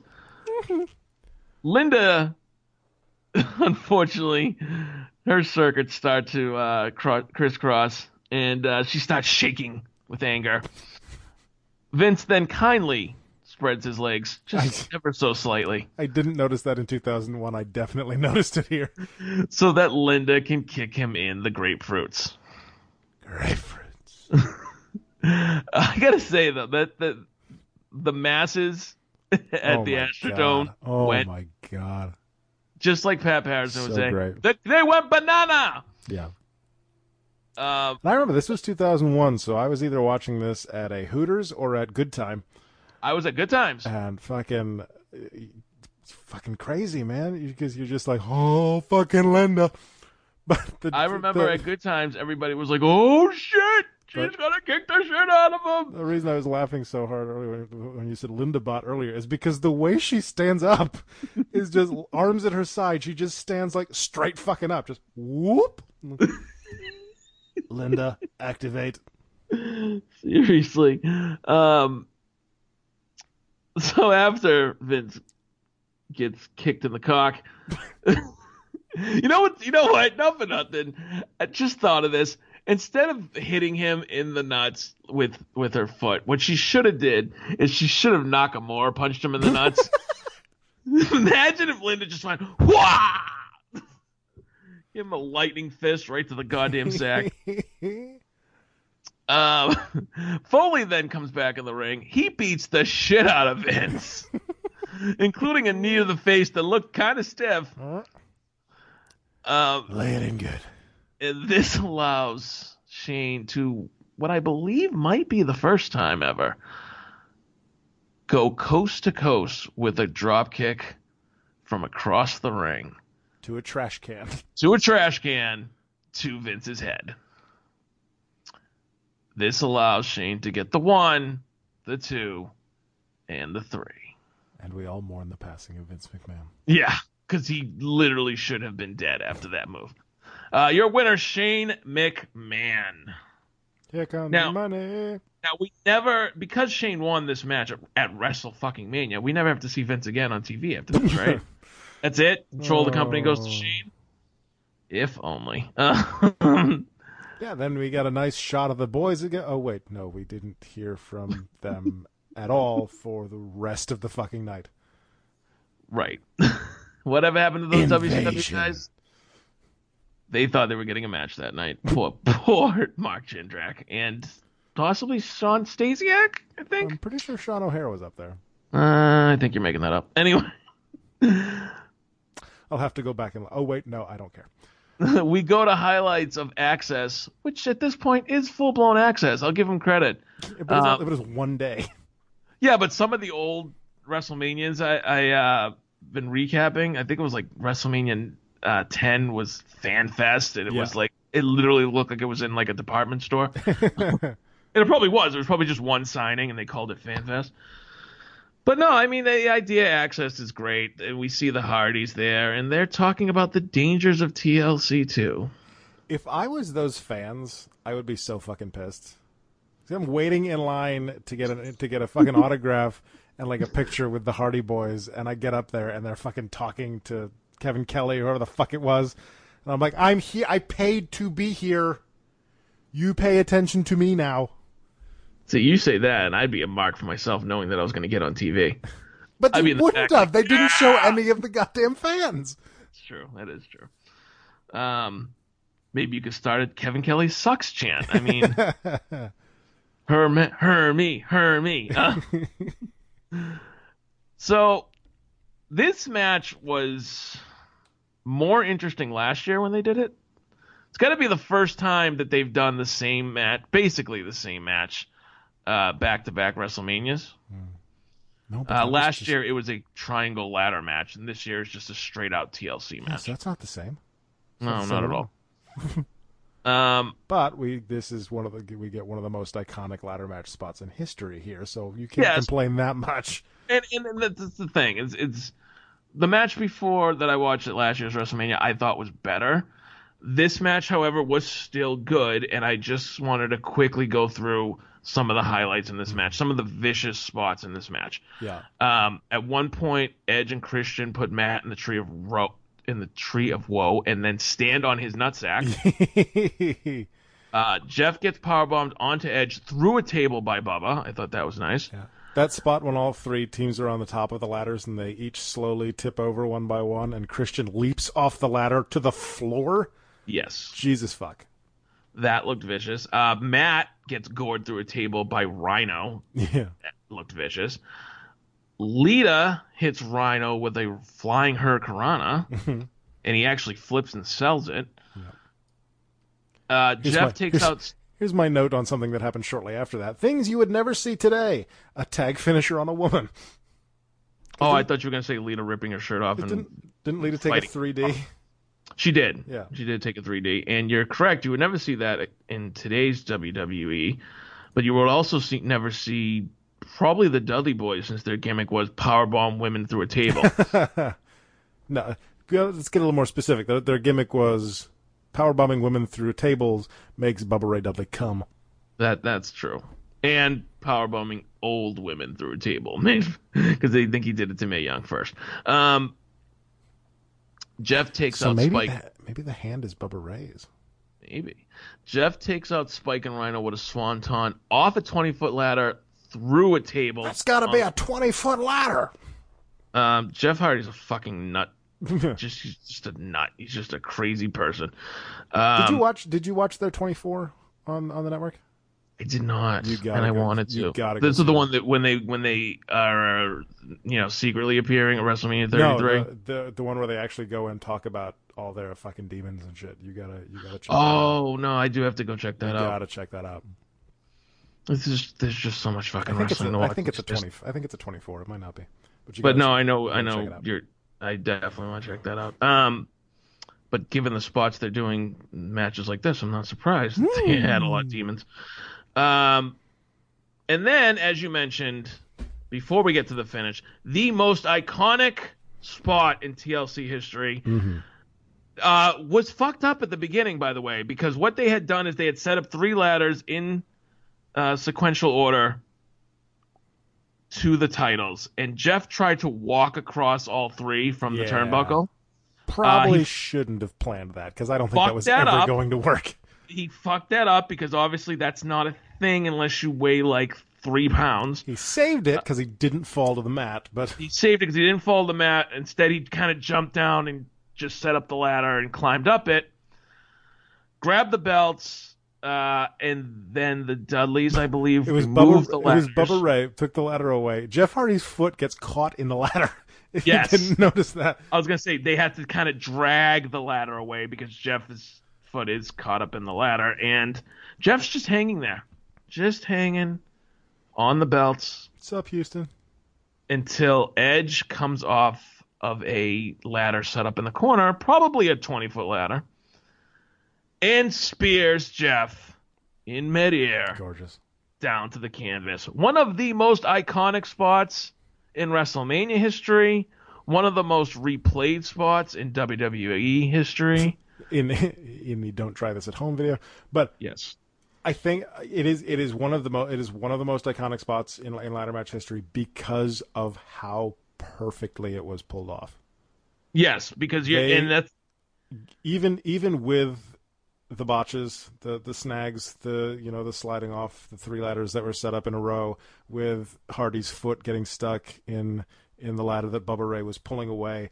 He managed to, turn himself around and get himself in position, and Edge fucking timed it perfectly and jumped off that ladder and speared him to the canvas, and it was fucking gorgeous. I was going to say, the timing by both Edge and Jeff was perfect. Absolutely. 9 times out of 10, I don't think it looks that good. No, I think if you tried to do it again, it's not going to come out like that. There is an infinite number of ways that could have been that could have gotten fucked up. Yeah, and even just the way it visually looked, it was perfect. Gorgeous. To me, that wasn't the most brutal-looking spot in the match. That was the coolest spot in the match. Yeah. The most brutal spot in the match... Was it Bubba Ray and Christian going through the tables? It was Bubba Ray and Matt. Because if you remember, Christian and Edge That's won right. the match. That's right. So Bubba and Matt are going up the ladder, and they're trying to get the belts, and Rhino pushes the ladder over, and Bubba and Matt go flying from pretty much the top of the ladder to 4 fucking tables set up outside, 2 on top of 2, and the tables explode. Gorgeous.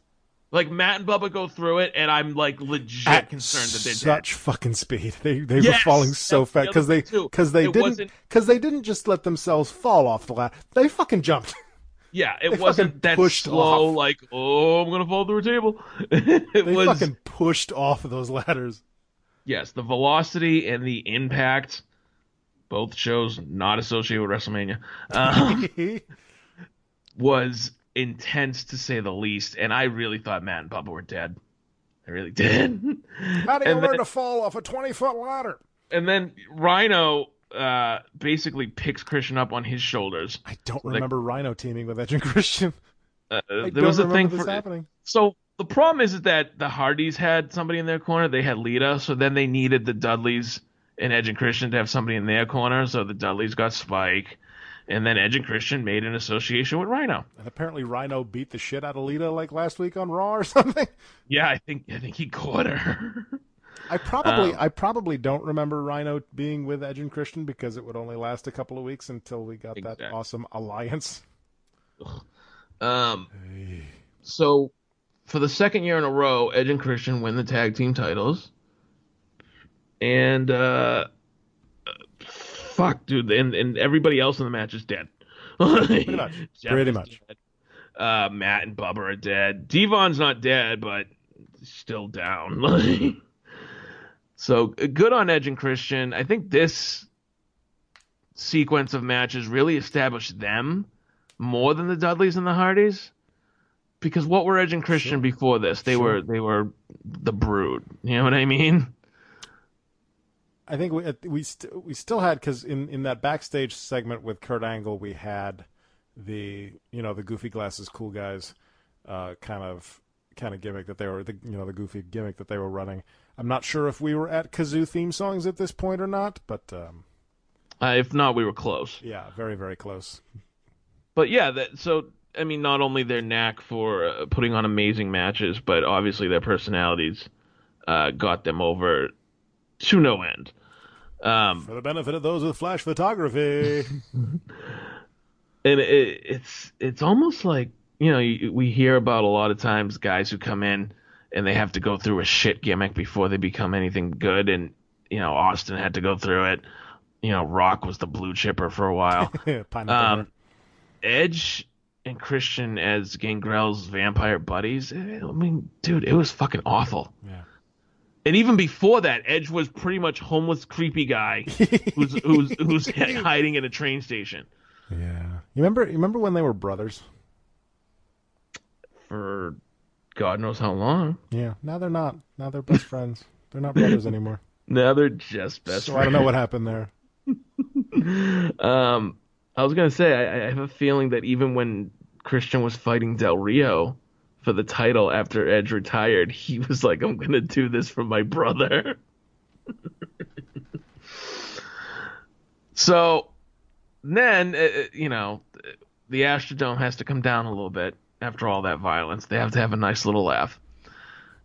And for some reason, I still don't know why they booked this on this show, a gimmick battle royal. I think probably Vince went, "It's on April 1st. This will be hilarious." That's kind of what I was thinking too, because it had nothing to do with the Hall of Fame. Because I remember in the lead up to this, everyone was going, "It's April 1st. That won't actually fucking happen. They won't have that. That's not a thing. It's a joke." Yeah, it wasn't a fucking joke. JR can't get over the fact that this is called a gimmick battle royal. I don't think he likes the fact that the curtain's been pulled back. And thankfully JR doesn't have to commentate it. So no, but he does introduce our commentators for the match, making his way to the ring at a extremely young looking 92 years old. It is Mean Gene Okerlund. And joining him, the legend himself, Bobby the Brain Heenan. Yes, the only reason to watch the gimmick battle royal. Bobby. I was going to say, actually, in my notes, this was great only for Heenan, nothing else. My note, the note that I wrote, literally says, "Bobby the Brain Heenan, the only reason to watch the gimmick battle royal." Now, at one point, he calls Mean Gene Tony, as in Tony Schiavone. Well, here's the thing. This Bobby Heenan, because I looked it up, because this is something that I thought of while I was watching this. Bobby Heenan had not been in WCW for a few months at this point, for right, about 8 months at this point, because he'd either quit or he'd been let go because he was upset at his diminished role in commentating, and he was apparently getting into verbal altercations with Tony Schiavone. They were having disagreements, so Bobby just left. Bobby left WCW a number of months before the buyout. Mean Gene did not. Mean Gene No. was there the entire fucking time. No, so Mean Gene was on the literally, simulcast episode. I literally believe. 6 days ago, Mean Gene worked for WCW. You are correct. Bobby the Brain Heenan, in his book and recently after his passing, Bobby the Heen Brandon, yeah. discussed the fact that he went home. He went home about 8 months Yeah. before WCW was bought. They were still paying him, but he was like, I'm not coming back. I'm just going to sit out my contract at home. Mm-hmm. And so the first thing he says when he gets on the mic, the first thing he said was actually cut off. I don't know if you noticed the very blatant missing audio was because Bobby Heenan had said, and I found this out on Daily Motion, it's so great to be back in the WWF. And for God knows whatever reason, the network still doesn't allow anybody to say WWF loudly. I was just watching something. I was just listening to something about this. It's apparently it's a context thing. It's how they say it or how exactly what they're referring to depends on whether or not they can say the F or not. I guess in this case they just decided to fuck the whole comment. But yeah, it's still. Can you imagine being the guy who has to go back through all this footage, all of these episodes of Raw, all these pay-per-views, everything, and go, do I have to bleep that one? Is that an okay use of the F? Is it? There's literally going to be a guy at Titan Tower who's in charge of going through this footage and getting the F out. I had talked about this with Henry on the episode of the Wrap that I was on, and we actually thought that if they said it emphatically, WWF, that it would be off the network. What you're saying makes more sense, but also makes the job that much more difficult. Right. Because I just thought, like, if somebody just mumbled it or said it, very quickly, hey, in the WWF, then maybe they just let it go. But if you're saying it's a context thing, that requires a lot more work. I mean, it could again, I listen to so many goddamn podcasts. It could very well be your conversation with Henry that I'm thinking of. But I mean, it's because I've noticed it in episodes of Nitro where Bischoff will say it. Bobby Heenan said it accidentally once. But I've also noticed in old episodes of Raw, you can say they have no issue, obviously, saying World Wrestling Federation. You can say World Wrestling Federation, but sometimes they allow the WWF, and sometimes they bleep the WWF. Or my personal favorite, when they just bleep the F. So you get Gorilla Monsoon going for the WW title. Do you remember before they launched the network, a good few years before they launched the network, maybe 2008, there used to be a section on demand called WWE 24/7. Yeah, I never subscribed to Classics on Demand, but I wanted to, but I never did. So I did, because I was a mark. I still am. And it was so bad back then, because I think a lot of things were not even settled yet, that every WWF logo was blurred out. Oh, yeah. I remember everywhere. I remember watching Raw, and they would show all the any kind of replay from back then. The entire scratch logo would have to be blurred out. So the scratch logo was blurred out. Or the turnbuckles were blurred out. Well, the scratch logo on the turnbuckles. Or my personal favorite, when they would show like the old school Titantron, when it was not the first version where it was just the curtain, but the second version where they had the placard in the back with the WWF scratch logo on it, and they would just kind of put a little blurred dot over the two lines of the F on the edge. Here's what got me is at one point I remember I was watching Classics. Yeah, I specifically remember the first time. After this thing must have been settled, the first time watching an episode of Raw and they showed old footage and it wasn't blurred out, and I went, hey, wait a minute. No, the one that kills me is it was an old Warrior interview where they start the interview focusing on the Intercontinental title and then pan out. So there's just a blurry circle right where the WWF logo is. I never understood why they would have to blur the block logo. Never understood that. It confused the shit out of me. As far as I'm aware, the whole shitstorm between the World Wrestling Federation and the Worldwide Fund for Nature came about because WWF changed from the block logo to the square to the scratch logo without consulting them, and that got them all pissy because confusion of trademarks and whatnot.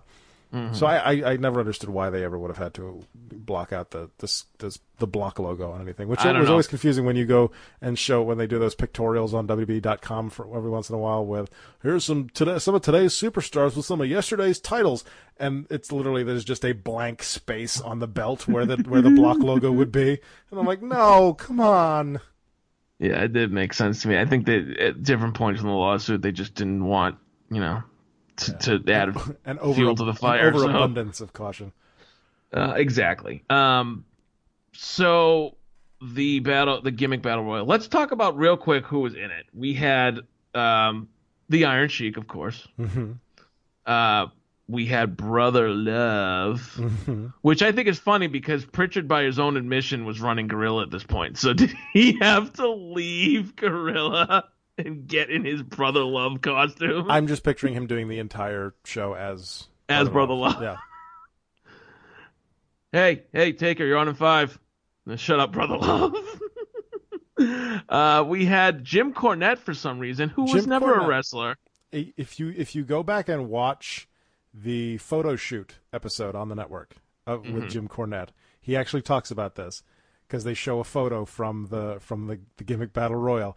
The only reason he is in that gimmick battle royal is because Bruce Pritchard went to him and said, I'm doing Brother Love in this thing. I think it would be hilarious if you were in it. And we just went out there and beat the crap out of each other.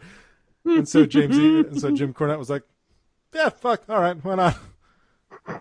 That's great. Doink, not Jericho, but actually Matt Bourne. Yeah. A bald Duke the Dumpster Droese, recent follower of Adam on his Twitter. Yes. No, we're friends on Facebook. Oh, even mm-hmm. better. Yeah. Earthquake was there. Earthquake not looking terrible. Looking like he had a few more matches in him. Yeah. The Gobbledygooker. But can we just, for one second, during the Gobbledygooker's entrance, they go back to the 91 Survivor Series. Mm-hmm. And fuck, the 91 costume looked a lot better than the 2001 costume. Yeah, the 2001 costume looked like they just kind of pulled it out of the closet. Somehow in 10 years, the Gooker evolved and lost his feathers and grew fur. Yes, that is a valid point.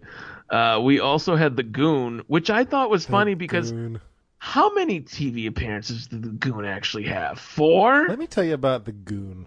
I was for an episode of Nitromania. I was going through the episode of Raw and writing the notes, and they came back from break, and I wrote in my notes. They come back from break, and for some reason the organ player at the arena is playing the.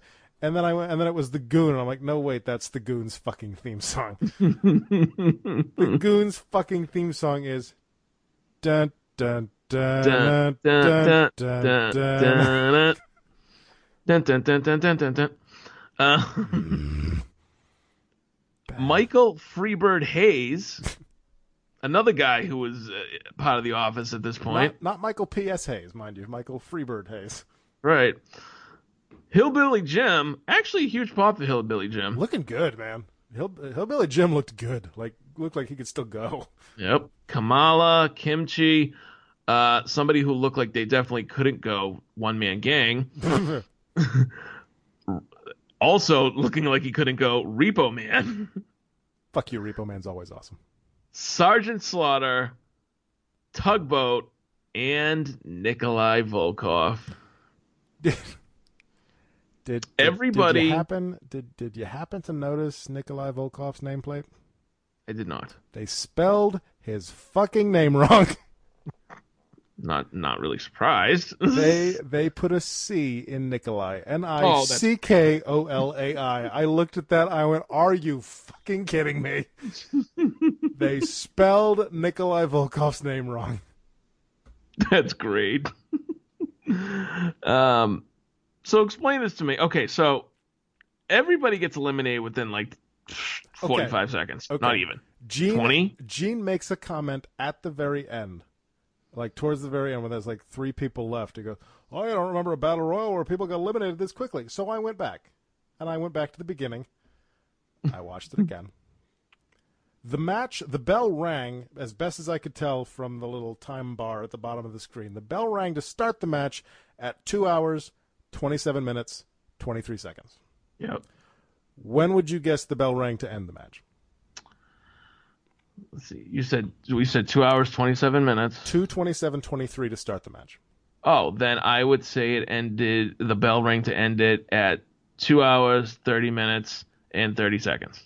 2 hours, 30 minutes, 26 seconds. The Oh. 18-man battle royal, 3 minutes long. Yeah, not only was the 18-man battle royal 3 minutes long, but the Iron Sheik won, which actually got a pop from the crowd. But USA #1, so Sergeant Slaughter then takes him out Right. post-match, and they play Slaughter's music to end the Yep. segment. Why? Why the fuck did you need that part? Because everybody knows, everybody's heard the story that the Iron Sheik only won the gimmick battle royal because if he had been thrown over the top rope and hit the floor, his legs would have fallen the fuck off. So my guess is that the original plan was for Slaughter to win the battle royal, but then Iron Sheik went, "No, Baba, I will die." And so they went, "Fuck it, we'll just have Slaughter beat you up then." Perfect. Now, So- you said you went back on Daily Motion and whatnot. I also went back because the end of this, when Bobby Heenan is doing that amazing thing where he refuses to shake Gene's hand. Yeah, but he looks like he's going to shake it, but then he doesn't shake it, but then yeah. There's such an awkward and abrupt cut there that I thought that they had cut something out. Okay. And as far as I can tell, they didn't, which is just so bizarre. Because all of a sudden, it just, like, Gene says whatever the fuck, I don't remember what the last line is that Gene says, and it just rapidly fades to black. And now JR's talking about Triple H versus The Undertaker. It was so just awkward. But going back and watching these old episodes, I did notice that they actually did dub over Gino's theme song because Gene, apparently they don't have the rights to Tutti Frutti for the WWE Network. Because Gene came out to Little Richard Tutti Frutti. Not the Mean Gene singing Tutti Frutti, but the actual version of Tutti Frutti. I did notice that too. You are correct. Because, yeah, I kind of picked that up when I went back and watched the beginning on Daily Motion just to hear Heenan's comment. But when I started the video, you're right, it was Tutti Frutti. I didn't even notice Heenan's comment. I was going specifically for that ending because it is such an abrupt fucking cut.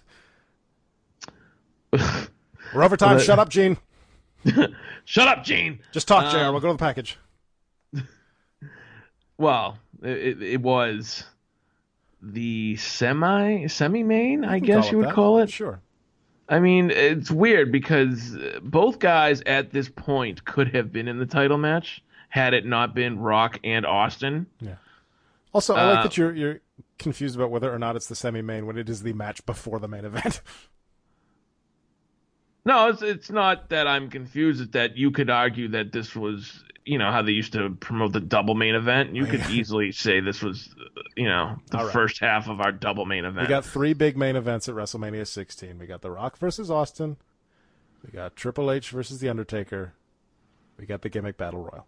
I'm sure that's exactly what it said in the back too. By the way, could we just talk about the tagline for WrestleMania X-7 here?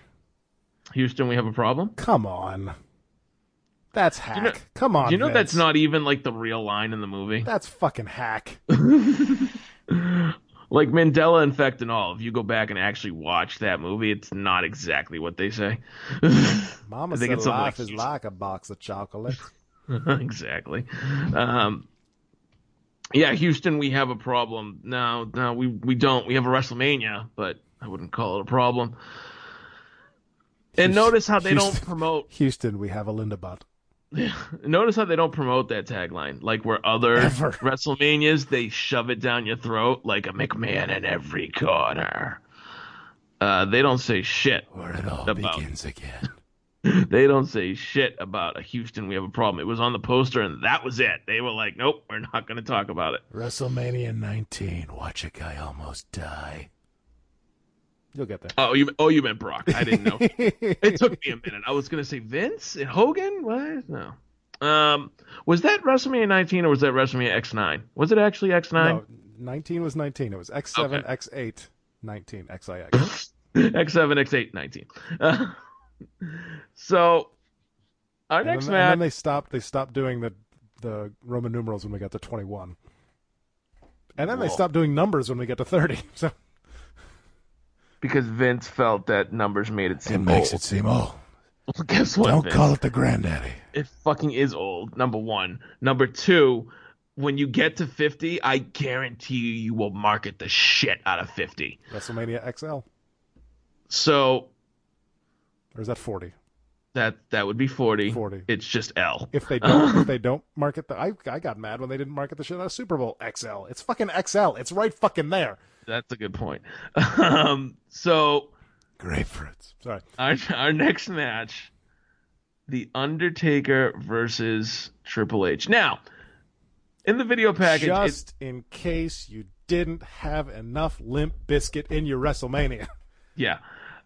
Oh, well, we'll get to that in a second. But surprisingly, Triple H actually has a valid point at the start of this video package.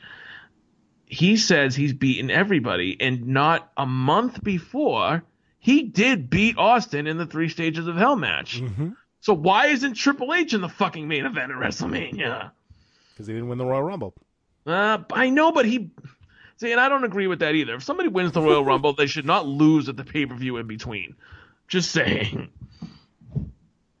So, Triple H says he's beaten everybody. Undertaker comes out and says, you haven't beaten me. Unfortunately, this is that weird period where it's not the dead man.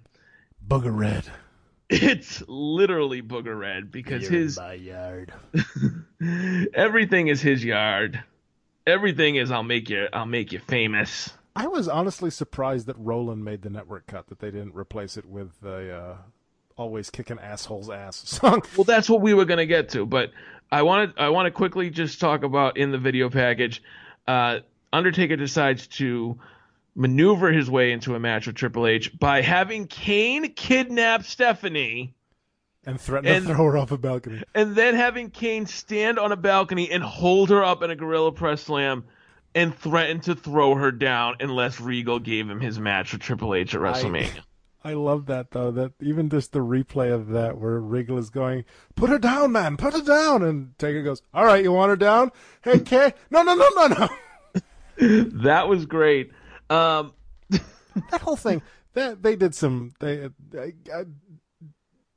Overall, it was kind of dumb. They were doing some kind of dumb stuff in there, but they did a couple of really smart things. I thought that was funny. And also the Stephanie gets a fucking restraining order against The Undertaker so that he can't come to the ring when Triple H is fighting. So Taker sends Kane out there to chase Stephanie off so he can go to the ring and beat the shit out of Triple H. That was pretty good. That's genius. All right. That is genius. You know what's not genius, or at least what didn't come off as genius, is when Triple H destroyed the Undertaker's motorcycle by hitting it once on the seat with the sledgehammer and then kind of rolling it slowly off the stage. So you're saying Sonny Ono at Hog Wild is what we're talking about here? It was not destroyed. Hashtag Nitromania? It didn't even look scratched, to be honest. So did you watch Hog Wild when we did the Hog Wild episode? Fuck no. Okay, it is the and I usually do go back, but I wasn't going back for Hog Wild. Sonny Ono hitting Medusa's Harley with that hammer is the dumbest looking fucking thing I've ever seen. Worse than this? Yes, because he literally, because you know Sonny Ono, he's this tiny Japanese man with this sledgehammer that probably weighs half what he does, and he kind of swings it, and it literally, and I'm using the word literally, it just bounces off the seat. And the announcers freak out. He's destroying the butt. He barely fucking touched it bounced and didn't fucking... All right, Sonny Ono. Anyway, back to the actual motorcyclist. the bike that gets destroyed. It's a famous stable in wrestling. The bike that gets destroyed, but it's a nice bike, so we're not actually going to destroy it. No, because if a small Japanese man had destroyed a Harley Davidson in front of they would have friggin' 2,500 bikers at a rally, you would have had a goddamn riot on your hands. Yeah, no more pay-per-view. And I remember you were talking about that on the episode, and I'm glad he did not actually do it, because that would have infuriated that crowd to no end. A manager with big professional wrestling company, World Championship Wrestling, was murdered today. Yeah. So Undertaker had to have Kane kidnap Stephanie in order to get his match with Triple H. Mm-hmm. Meanwhile, 17 years later, we're just going to get this match for free. 17 fucking years later. And by the way, Triple H and Undertaker, not rookies at this point in 2001 when they fought each other. They had both been in the business for pretty much 7 or 8 years. Also, I like that this is the match that was completely ignored in the build-up to WrestleMania 28. 27. What it was. Yes, so that's the other thing. For those who are not aware, Triple H and The Undertaker fought at WrestleMania 3 times, the first being tonight. However, when Triple H fought The Undertaker at WrestleMania 27, you would never know that they fought 3 times because they refused to talk about this match. Mm-hmm. Even though Triple H is one of the names when they go through the the fucking casket. The streak. Oh, the casket. So, looking forward to Super Showdown. I guess that's what I'm saying. So, this is the first famous encounter, and I'm okay with Triple H versus Undertaker one last time if it gives us Undertaker versus Shawn Michaels again. I'm perfectly okay with that. Anyway, it's funny because your co-host or your former co-host Jason was, even though an unabashed Shawn Michaels fan, was not happy at the thought of Michaels coming out of retirement to fight the Undertaker. Probably because he doesn't like the Undertaker, but or at least the gimmick. Where to, Stephanie? Yeah. I would totally watch an Undertaker versus Shawn match in 2018. Fucking kidding me? But I watch it in 2019? I don't know. Well, you're gonna, because it's gonna be at WrestleMania 36. That's what I said. I said it's gonna be at WrestleMania in New York, and guess what? It's gonna be probably one of the featured matches. To which Jason asked me if that meant that Shawn was gonna sit in the crowd and wait for Undertaker. And then in the middle of the women's match, he's just going to jump up and run backstage. But nevertheless, we will see what happens in Saudi Arabia when we get there. I'm sorry, in Australia when we get there. Yeah, you can tell that Triple H has pull. I mean, Cena begged for weeks and weeks and weeks and weeks and weeks, and then had to buy a ticket to the show, and then wasn't even sure at the show if he was going to fight. Meanwhile, they announced the show in Australia, and Triple H goes, "I'm fighting the Undertaker," and the Undertaker's like, "Okay." Yeah, you are? I am, because I'm the game. You're the boss, Hunter. Hunter, it's your company now. Somewhere Vince is like, it's not his company! I'm just picturing the Undertaker just following Vince around. Soon. I'm coming for you soon. It's one of these years, Vince. One of these years. No, he's standing outside my office. Do you want to know what's the death nail and a dead giveaway to anybody who's about to lose a match at WrestleMania? Anyone? Have a musical act perform their ring music. Let's play a game. Speaking of this, let's play a game called How Drunk is Lemmy? Extremely. Yeah, considering that none of those are the actual lyrics to the song, I'm going to guess very. Not only are none of those the lyrics to the song, but Lemmy starts the night by saying, "Them Motorhead, yeah, we're gonna kick your ass." I'm playing. Lemmy, you're not fighting tonight. Shut up. I know what I'm doing. Bow down to me. But seriously, anybody who's ever gotten their music played or their entrance theme played live has lost. Historically, at WrestleMania, Bray Wyatt lost. That was such a fucking great entrance, though. Holy shit. That was such a fucking great. CM Punk lost. Sorry. Spoiler, Triple H is about to lose here. What? Streak? What? Which is interesting, by the way, because they do discuss, for the first time that I can see in my timeline, JR mentions that The Undertaker. I was actually going to ask you that, because I WrestleMania. wrote that in my notes. At which point did they notice the streak? Because you've been going back and watching these. You're saying this is when they actually went, hey, wait a minute. This is when they first noticed it, and it makes sense because he wasn't at 2000, and at 15, they didn't have a chance to mention the streak because he was putting the boss man a noose and hanging him from the top of Hell in a Cell. So if you go back to before that, then we're talking Kane at 14. Yeah, maybe during the Kane match they might have thrown around that, Taker's 7-0 or something like that, something stupid, or he's unbeaten at WrestleMania, but I really don't remember them doing it during the Kane match. I really don't. Nice. So I feel like this is the first time it's actually acknowledged as a streak. And then from here, I think, it becomes the story. Right. Pretty much every year.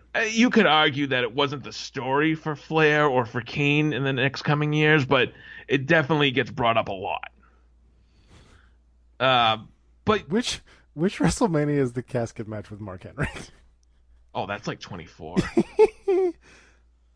Fucking or 23. One of 23 or 24. I always get the one when you fought Batista and that one mixed up. So fucking terrible.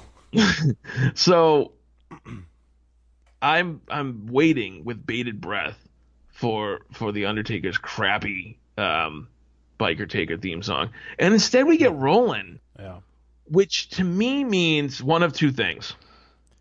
Similar to why we still can hear Cult of Personality on the network, that Taker bought the rights to use it whenever the fuck he wants, like he actually purchased it from Limp Bizkit, or Limp Bizkit are so dumb that they signed an agreement that said, anytime I want to use this music and profit off of it, I can, and you can't sue me. And they were like, yeah, sure, sign it.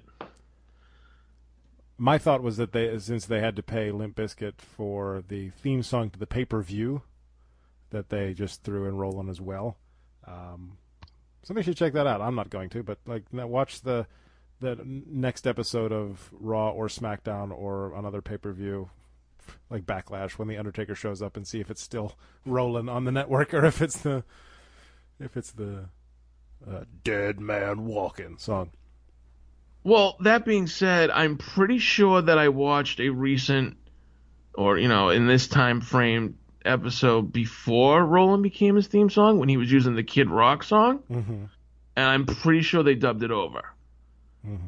So it's weird, man. Like, I guess it just depends on the agreement they have with the artist, because sometimes you cannot dub that shit over enough, and it doesn't even matter like how long ago it was, because they weren't playing Girls Just Want to Have Fun for Cyndi Lauper when she came out at WrestleMania 1. Right. They were literally playing generic music number 5, which kind of took away from the moment. Also, Hogan came out to Eye of the Tiger at WrestleMania 1. Nope, didn't play that either. No.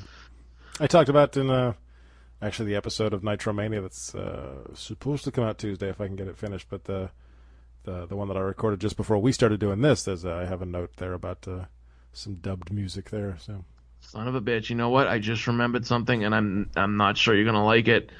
So one of the best things about heel Hogan in WCW is his Voodoo Child theme song. Yeah. And you will not get that.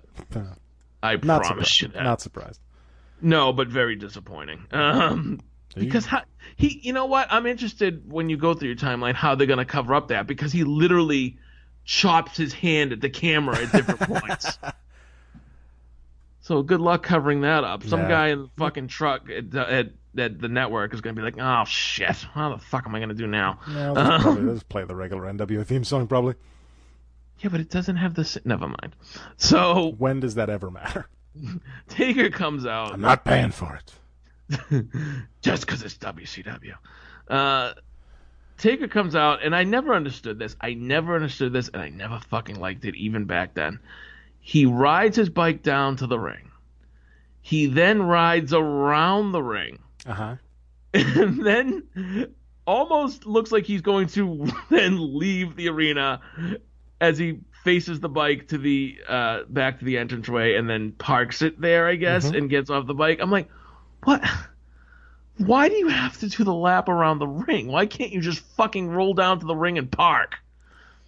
Because if he doesn't do the lap around the ring, then after the match, he has to turn his bike around in order to leave. I'm sure a stagehand could do that for him during the match. That wouldn't be distracting at all. It's just a motorcycle going around the ring. All right, fine, valid point. But it just, I don't know, it just bothered me. I was like, well, somebody needs to hit him while he's on the bike. Like you know what I mean? Somebody like a Triple H. Speaking of that, though, we of course get the shot. We get the shots of Taker going around the ring and everything, and I laughed out loud at the replacement Spanish announce table. Because Shane went through the Spanish table, and, nowadays they'll just take that prefab and they'll just stick it back together where it's, put the dowels where they're supposed to go and put the pieces back together. No, not in 2001. They just get this generic blank wooden table that they've just placed the monitors on top of. Now, see, that's funny because you say it's a generic blank wooden table, where I say it's what they used to use for WrestleMania because they don't even put the cover on. They don't even put it like a tablecloth on it. The blue cover. It's just a fucking table just sitting there with the monitors on top of it. At WrestleMania 10, Lawler and Vince are commentating from a wooden table with no cover on it. Yeah, it just made me laugh. And it's like, nah, we're not gonna fucking put here. Have this. This is fine. And I think somebody did go through the table that night, so maybe that's why they decided not to put the cover on it. But in the main event, it's still just fucking sitting there, just the plain broken wooden table next to the. Yeah, but I think that's the same thing they did at WrestleMania 10. I think that somebody went through it, and then they just had a broken wooden table there. Yeah. But no need for a tablecloth, I guess. So. The match was okay. A lot of brawling, obviously, you expect it from these two. But here's what I honestly didn't like this then. I can't say I liked it now. So, Kyoto, and this is Kyoto. This is blatantly This is definitely Kyoto, yeah. I know what you're about to talk about, and I remember, and I actually have it in my notes because when Kyoto got knocked out and they went into the crowd, I wrote in all capital letters with 4 exclamation points, I forgot this spot was in this match. Fucking Kyoto makes a count, and when Undertaker's covering Triple H, and Triple H kicks out 2.5. Undertaker takes exception to this and decides to drop an elbow on the back of Kyoto's head. And then Kyoto decides to take a nap. Like, you remember a couple of years ago at the Royal Rumble where they were like Roman sleeping? Yeah. Literally, Mike Chioda decides to go to sleep for about, I would say, 15 minutes. Easiest payday Chioda's ever had. Because he doesn't move. He's laying there on his stomach, motionless, while Taker and Triple H fight all the way all over the arena, including some weird section that seems set up just for this match so that Undertaker can chokeslam Triple H off of it. I'm sure it was. You know what I just thought? Sound area, I guess. You know what I just thought of? I think it was supposed to be like a camera stanchion or a lighting stanchion. But you know what I just thought of that just made me laugh when you talk about Mike Chioda getting beat up is the old Sega Genesis Raw and Royal Rumble games when you could punch the referee and the referee would make that noise that noise when you would beat up, and I just thought of that when Undertaker elbow dropped Mike Chioda and it made me laugh. Have you ever do you listen to the New Blood Rising podcast? I do. Okay, so on a recent episode they talked about that. I reference El Gigante in the Patreon exclusive series that I'm coming out with. So on a recent episode they talked about that, and I actually tweeted at them for it, and they retweeted me. So that noise the ref makes when you knock him down. Yep. Like, yes, you could stand there and punch him in the head in the old Royal Rumble game, but if you actually run into him, he goes, rah! And that's exactly what Kyoto did. And it's the best fucking noise in the world. For anybody who's never played the original Royal Rumble game, just go and YouTube WWF Royal Rumble ref knockdown, and I swear to God, when you hear the noise, you will laugh your dick off. I'm trying not to just break down laughing here because I don't want you to have to do too much editing, but fuck, that just makes me laugh so fucking hard. Also, in the crowd, we had two separate signs fairly close to each other that both said HHH is gay. It was a different time, as Henry Hughespex would say. Triple H almost gets the win on this night, which I thought would have been interesting because you would have never had a streak if he actually did get the win. Taker goes to nail him with the last ride. Triple H picks up the sledgehammer while he's going up and then cracks Undertaker on top of the skull with it. And unfortunately, they used a gimmick sledgehammer. Yes, I have in my notes, that is not a real sledgehammer. And here's the problem. First time they ever used a gimmick sledgehammer, probably shouldn't have because it fucked up and the stake went right through the gimmick part and pretty much impaled Taker at the top of the head.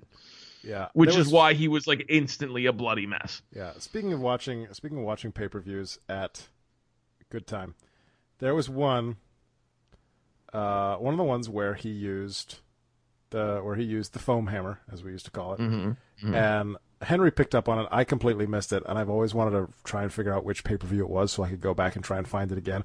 But there is a point where Hunter gets the sledgehammer from its home behind the stairs, and he goes to get in the ring, and he puts the hammer on the mat, and he pushes up to get in the ring, and the head of the hammer just goes squash, just squishes into the mat. And you go, wait a minute. I have not seen that.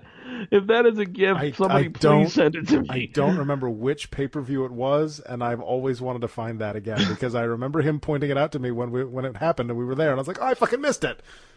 I can't even begin to imagine what that visual must have been like. So here comes Triple H, Mr. Fucking badass, and then the sledgehammer just goes all foam. Squash. Hey, that's not a real sledgehammer. You know what? Now I'm going to go back and watch Bludgeon Brothers matches to see if you can notice it there too. So... Now, this is also a classic spot because not only does... Okay, so first of all, Kyoto magically wakes up from his slumber at this exact moment. and everybody thinks Triple H is going to win, and Taker kicks out, and Triple H throws an Alexa Bliss level bitch fit. like just pounding his fists on the mat. Like, I literally thought he was going to go full Jericho and start, like, kicking his legs out and shit. He then does the smart thing of backing Taker up into the corner and mounting it and punching him in the head, because that's a good idea. Yep. And that always works so well in an Undertaker match. Because what does Taker do? He walks out of the corner with Triple H in that position and gives him the last ride. A classic last ride setup that everyone was dumb enough to fall for. Yeah, I was going to say that they used about 95 times. I'm surprised they didn't use... Actually, did they use it with Roman? They might have used it with Roman at 33. Obviously, didn't get the win, but still, I think Roman actually fell for it. Yeah.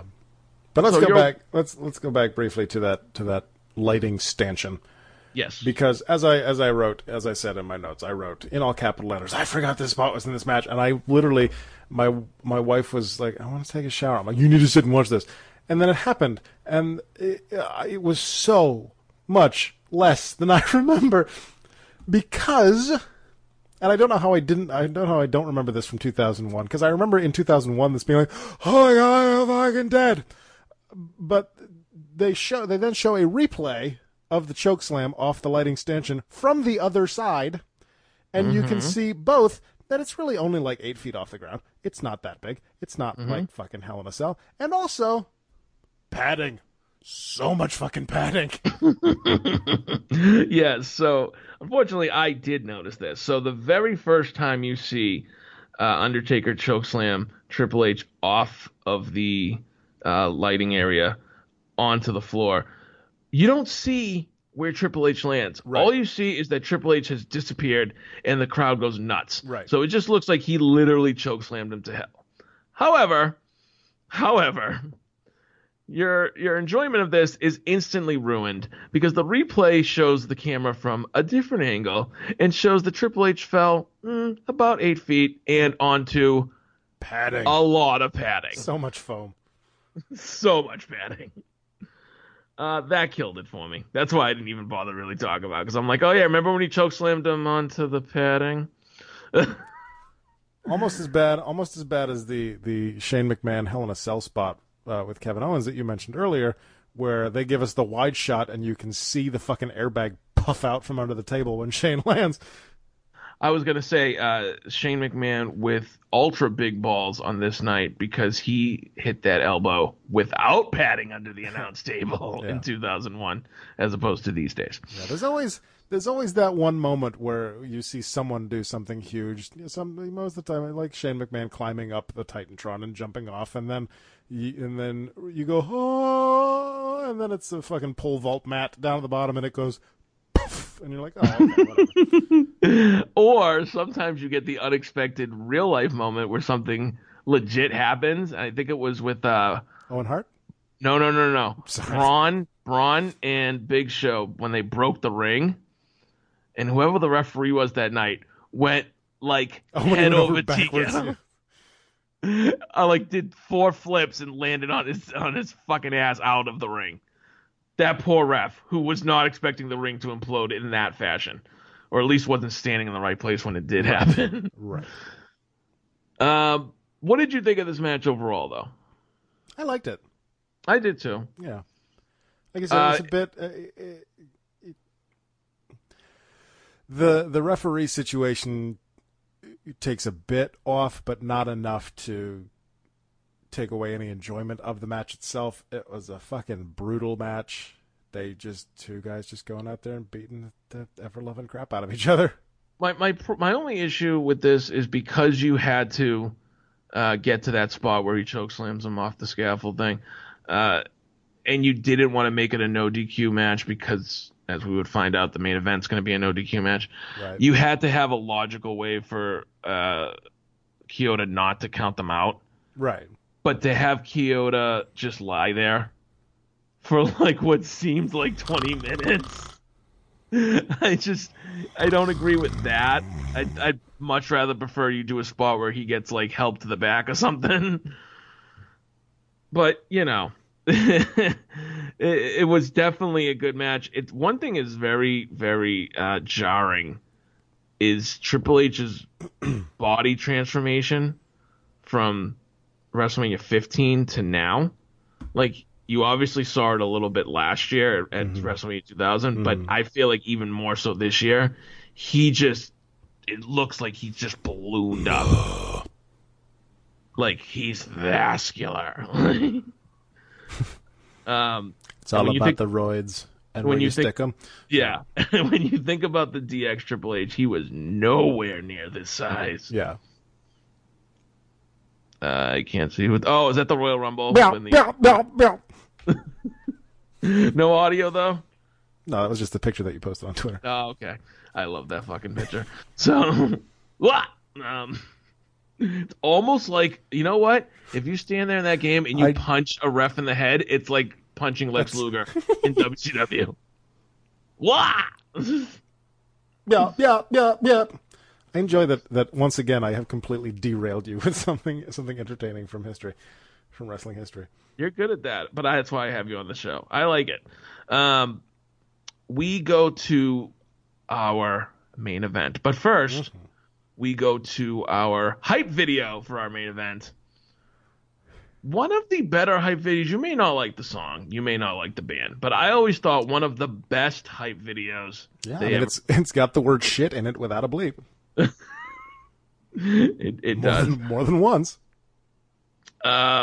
you see a highlight package explaining somewhat why Vince decided to make Deborah The Rock's manager, I guess. I'm kind of glad they dropped that by tonight because that storyline never really made sense. Yeah. I forgot going into this that this was face on face. Yes, that was the thing I was most noticeable to me with the video is that both Rock and Austin, at this point, at the height of their popularity, the two most over guys in the business, both of them in the promo, in the video package, are playing the face role. And it's great. I mean, you could argue that maybe you could tell that Austin was turning because of certain things that he said when he was like, I need to beat you, Rock. I need to beat you more than you'll ever know. Maybe that's a hint that he was going to turn. I made some comments in my notes about that kind of the psychology of what Austin does in the match. But I will say this: it was never in your mind did you actually think it was going to happen because they were in the heart of Texas. Yeah, and I actually made a note about that. I feel like the heel turn would have had a lot bigger impact if they hadn't been in Stone Cold Country. Well, Austin's gone on to say that on his podcast that not only does he think if he could have done it over, he never would have turned heel that night because it was just more money. The crowd wasn't ready for him to be a heel. Yeah. But it didn't help that they were in Texas, where nothing, he could probably literally whip it out and piss on Vince McMahon, and the crowd would cheer ridiculously. Well, obviously, but I think he would piss on The Rock. But and it was very apparent when this match first started because you hear the glass shatter, and the crowd loses their shit. Mm-hmm. By the way, absolutely explodes. That fucking Disturbed theme song, always amazing. Oh, I love that song. I for those who are unaware, they redid a lot of the classic theme songs in the Attitude Era with like real bands actually playing their theme. Some of them better than others, but the Austin one covered by Disturbed was always amazing. That was my alarm clock in college. In college, I went to. Literally, where we went to college, there was a Best Buy down the street. I went to Best Buy and I bought a clock radio that had a CD player, and you could put a CD in, and you could select the track that would be your alarm that would go off when the alarm went off. And I woke up in college to fucking Disturbed, the fucking Stone Cold Steve Austin theme song, and goddamn, it's a very good alarm. Yes, that's probably the perfect alarm because it's definitely going to get you out of bed. Now, Austin comes out to a huge reaction. Then you hear The Rock's music, and I don't want to say he gets a Roman Reigns reaction, but it was close. It was definitely mixed. Maybe Cena-ish. Let's just say there was not as many people cheering for The Rock as I thought there were going to be. Again, Texas through and through, and I gotta say that I fucking loved the start of this match. Yes, there is something to be said for the ceremonious, in this corner we have the challenger, in this corner we have the champion. We didn't get any of that tonight. We got, while Rock's music's still playing, Austin meeting him when he came off the turnbuckle with fists of fire. That was incredible because they didn't stop. From that moment, these two went at each other like they were going to tear each other's heads off. Yeah. And it was fucking great because it fit the story. Like, absolutely. Both these guys wanted to be number one. Both these guys needed to win this match, and both these guys took it to their opponent with such vigorous, violence, for lack of a better term, that you never stopped. It just felt like this whole match was like, oh my God, I can't believe that. Like, it was just so intense. I should mention that before we actually even get the glass shattering, Howard Finkel announces this match as a no disqualification match, much to the confusion of Jim Ross and Paul Heyman. Yep. And nobody seems to know why it's a no DQ match or why it was all of a sudden just announced as that. We'll get to that. But out of the 3 matches that Austin and Rock had at WrestleMania, this was hands down easily my favorite. Because like I said, they just beat the fuck out of each other for 25 minutes.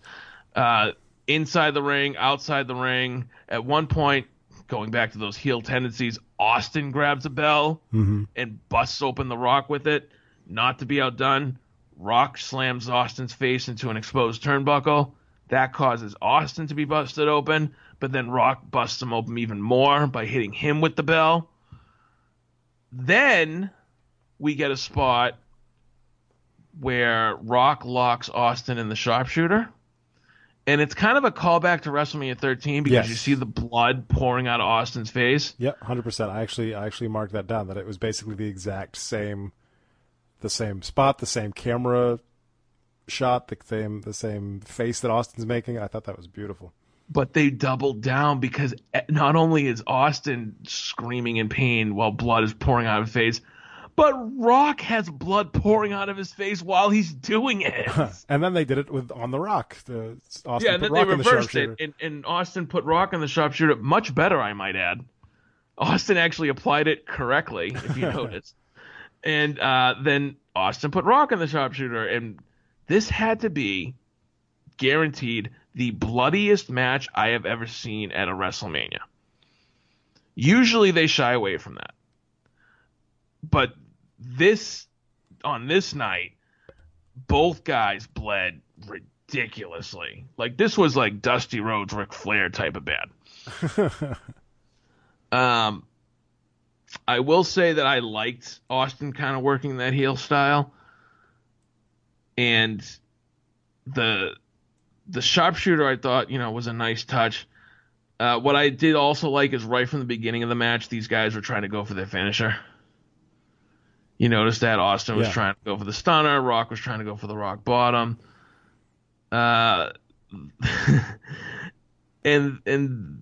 as back and forth as everything went, all of a sudden we see Vince McMahon make his way down to the ring.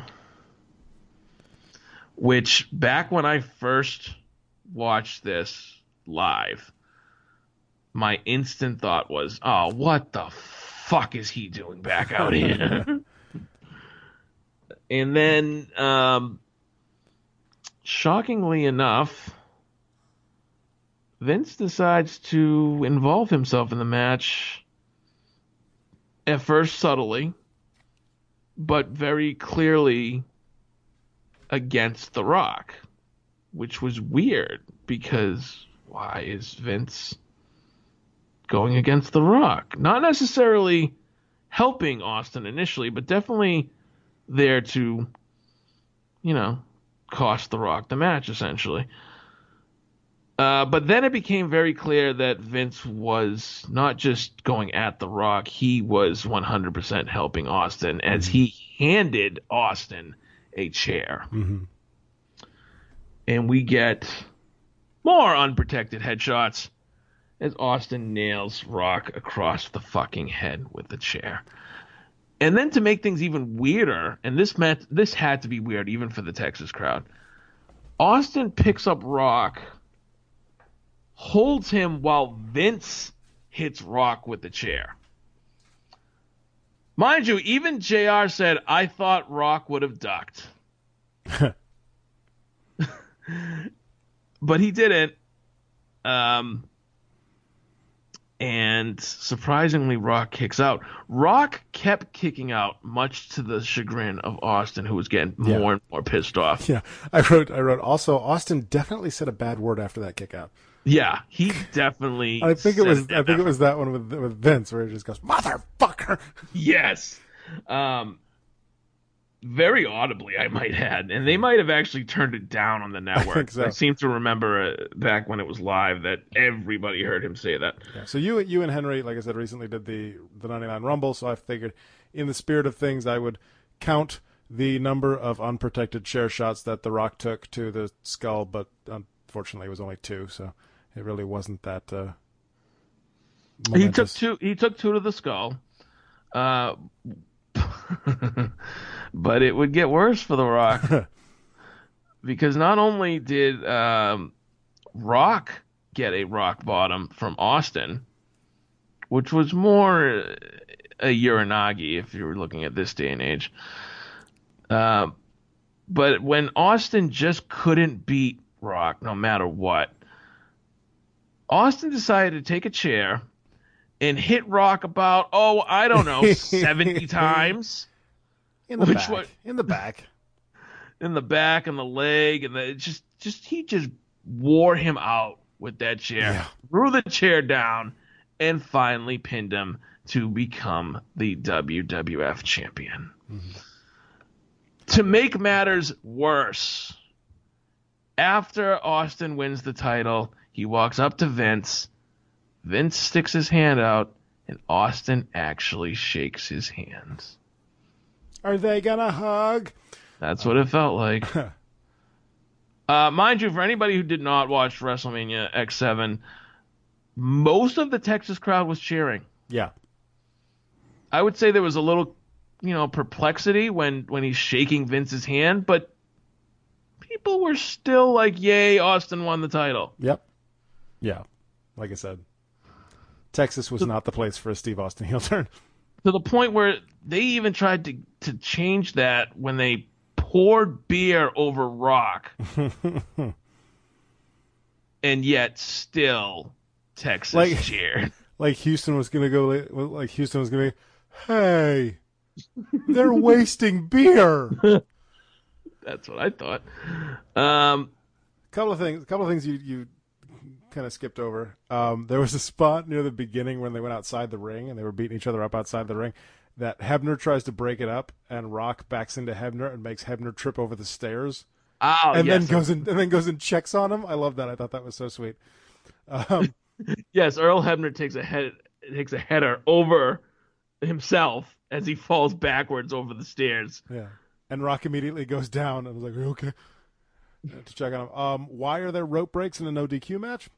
Whoa. That happened twice? Wait a minute. So The Rock lets go of the hold when Austin makes it to the ropes.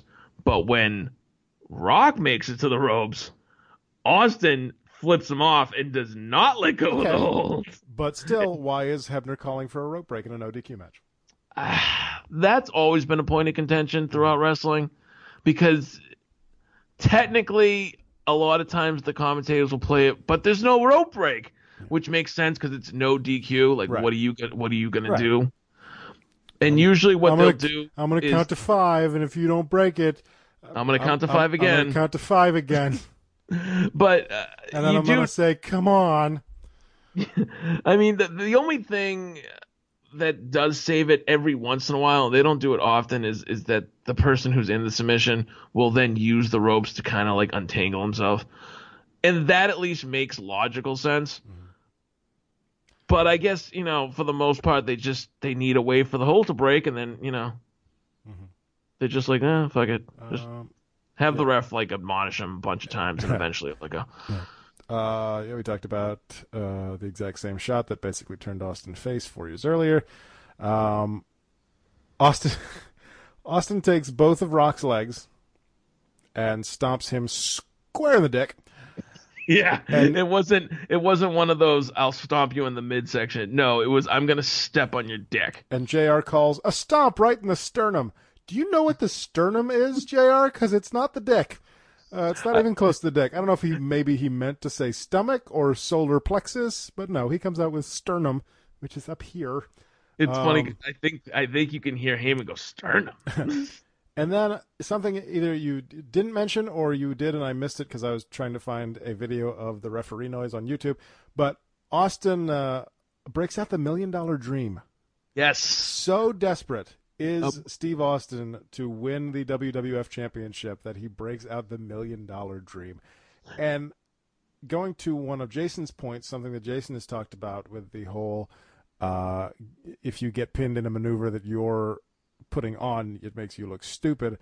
I feel like that specific move, the Cobra Clutch, the $1 Million Dream, and that specific counter going into the turnbuckles, pushing up and then going kind of up and over, actually makes sense in that the person underneath might not be able to break that, because based on at least what I can see, what I know of the move, if the dude that you got that clutch on is going up and over and now has all his weight on your chest and shoulders, and you've got your arms wrapped around his fucking neck, you might not be able to break that.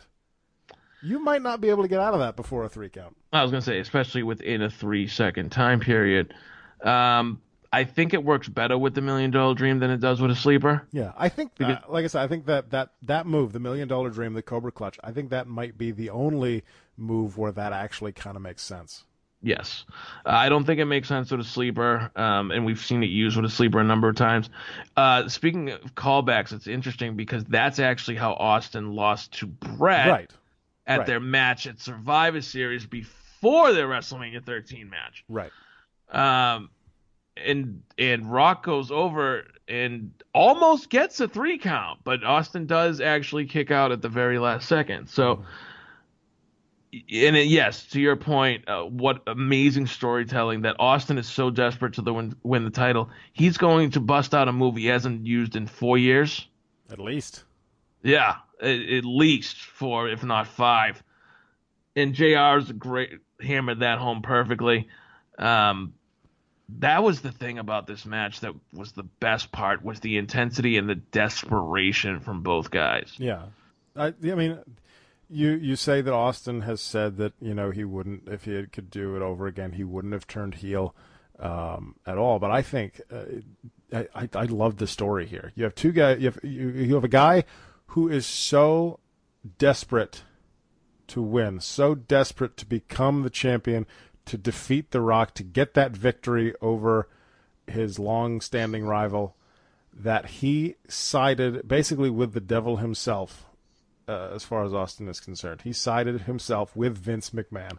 And it's a desperation move, but it's also something that works out for Vince, because now Vince has the WWF champion on his side, a guy who is basically at this point willing to do anything to get that title, to keep that title, and I think that is a very good thing to have in a battle for your company against your asshole son. Of course, over the next few months, we'll see that won't exactly work out in Vince's favor, at least in terms of Old Stone Cold, and lead to one of the worst karaoke sections on Raw ever. But that's not for this podcast to discuss. But yeah, I absolutely love the story in this match. So, one thing, too, I think it bears mentioning is that if you go back, even if you're Steve Austin, and you look at how the Alliance story played out, I think that might, kind of influence how you felt about your heel turn at WrestleMania 17, because that was all shit. Well, and when he says the crowd wasn't ready for Austin to turn heel, yeah, given how they played it, they weren't ready. But if you took, and hindsight's 20/20, but if you took Austin and turned him into a 2008 version of Chris Jericho, where he comes down in like a suit and he's condescending and he's telling everybody to be quiet, like, it might have actually worked as where people might actually boo him. If you took the things away from Steve Austin that made him popular, I feel like you could have made him a very successful heel. Now I'm picturing Steve Austin in a business suit drinking white wine. And how great would that have been? Sipping, very delicately sipping white wine instead of slamming Steve Weisers. Also, this did, of course, lead to the two-man power trip, which is admittedly one of my favorite tag teams ever. But the two-man power trip that may have had its quote-unquote legs cut off before it really got rolling, because unfortunately Hunter would tear his quad, and then I don't think the group ever really got to where it was going to get to. Yeah, no, definitely. I mean, absolutely. But I loved that angle. The two of them just fucking cleaning house. Austin as the WWF champion, Hunter as the Intercontinental champion, and then they win the tag titles. So that one group has all the gold in the company. Yes. I love that team. And I get, as you say, it did get cut short thanks to Hunter and the Lion Tamer on the fucking announce table. But no, he tore his quad when he planted his foot in the ring. Yeah. All in all, I thought it was a fantastic match. And to be honest, in 2001, when I watched this live, I didn't think, obviously I was a lot younger and not as smart to the business, but I didn't think that the Austin heel turn was done wrong. I thought everything worked out perfectly, and I was absolutely shocked that Austin had aligned himself with Vince. And I was kind of mad because I wanted The Rock to win, but I knew that The Rock winning in Texas was probably not going to be a thing. Yeah. That being said, fantastic storytelling all the way around, and I don't think you could have had this match end any other way. No. I have said it a few times on these old recap shows that we all do. I miss my innocence from back in the day, from just being able to watch this for what it was and not being a jaded fucking internet asshole about it. But and looking forward to the next night where Austin would have to explain his actions. Mm-hmm. I remember that was a huge thing after this night ended. It was like, what's Austin going to say on Raw? How's he going to explain this one? Like, what a fucking great night, though, all in all, between the Hardys and Edge and Christian and the Dudleys, between Angle and Benoit, Triple H and The Undertaker, and, of course, this match, which, to me, this match is the reason that everybody puts this WrestleMania on a pedestal. Sure. I mean, like I said, like you mentioned, Austin Rock was one of those rivalries that, I mean, and it may not even have been intentional when it started, but it was one of those rivalries that just went on for so long. Mm-hmm. And, neither man ever really getting the upper hand, and they would kind of go back and forth, but they faced each other infrequently enough that when it happened, it was gonna be a fucking show. Yeah, and it always had chemistry, even when you go back to when Austin's tossing Rock's Intercontinental title into the into the river over there, Durham, New Hampshire. And then when you just keep raising the stakes as Austin and Rock get more and more popular, I don't think either of them would be at this apex at any time in their career after this. Mm-hmm.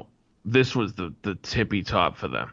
Yeah. Did I ever tell you that my uncle, one of my uncles, the kind of the crazy uncle in my family, always used to tell me back in the day that he knew the guy who fished the Intercontinental title out of the river, and that guy supposedly still had it.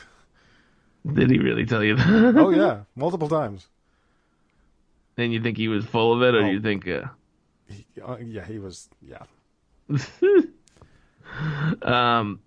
It's funny because I remember when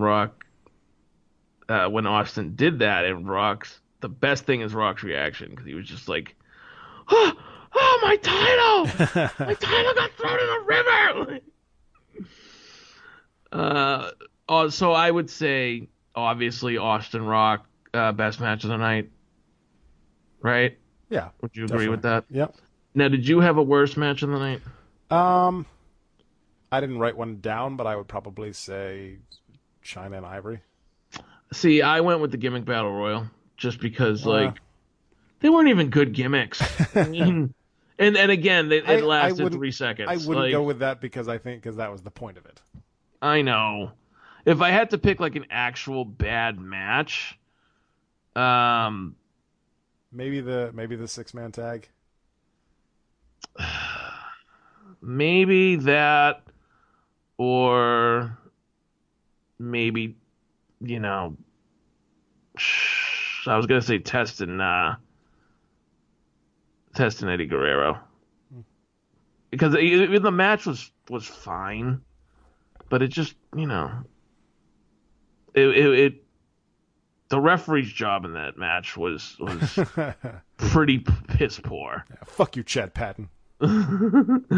So, and I mean, again, it's hard to pick a bad match, though. It really is, because Jericho and Regal... It's got a 9.78 on fucking Cage Match. Jericho and Regal was good.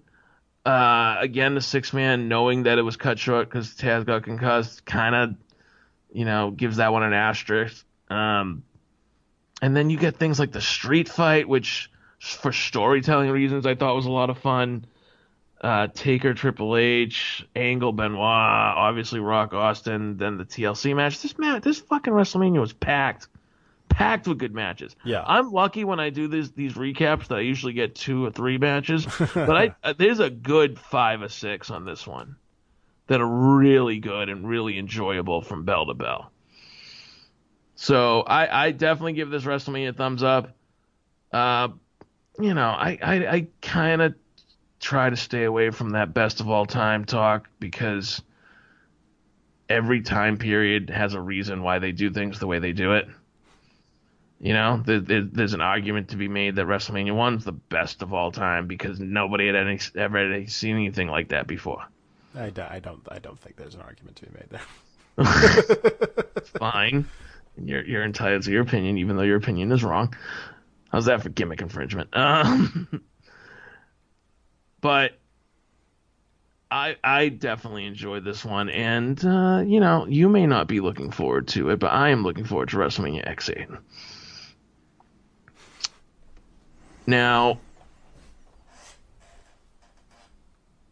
that brings us to our next episode. Next time, we will be going north of the border to Toronto, Ontario, Canada, in the Sky Dome. WrestleMania returns to the Sky Dome for the first time since WrestleMania 6. And Sky Dome, WrestleMania X8. Adam, did anything memorable happen at that WrestleMania? I can't recall. Nothing immediately springs to mind. Well, we'll have to take a look at it, and I'm sure if something happened, if some generational icon fought another generational icon, I'll figure it out. Yeah. I can't wait to go and recap WrestleMania X8, specifically the pay-per-view, not the horrible GameCube video game. I had that game. It was fucking awful. It was. The game where let's put in a story mode where you're not actually going to compete on shows? I was gonna say, was that the video game where the story mode was you had to like beat up backstage people because you were trying to sabotage WrestleMania? I'm 98% sure that was, because I don't think that was Day of Reckoning. I'm pretty sure that was WrestleMania X8. Yeah, that's how bad. The only thing good about WrestleMania X8 was that the GameCube had 4 controller ports, so you could play battle royals or tag matches with your friends. But don't even get me started on Royal Rumble for the GameCube. Dreamcube? Dreamcast, sorry. Is that a new system? It is. It is. Okay. Royal Rumble for the Dreamcast. Holy shit. Anyways. Adam, I will allow you to plug your show. What's coming up on Nitromania? We are on the road to Fall Brawl 96, rather. Fall Brawl 95, of course, was the first pay-per-view that we covered on Nitromania, just 52 small episodes ago. So that the episode that I recorded just before we did this is the not the go home show, but the one before the go home show. So the next episode is the go home show for Fall Brawl. It is quite a monumental episode, if I can tease that. But that is Nitromania on Tuesdays on the Rundown Wrestling podcast feed, which you obviously already subscribe to if you are listening to this.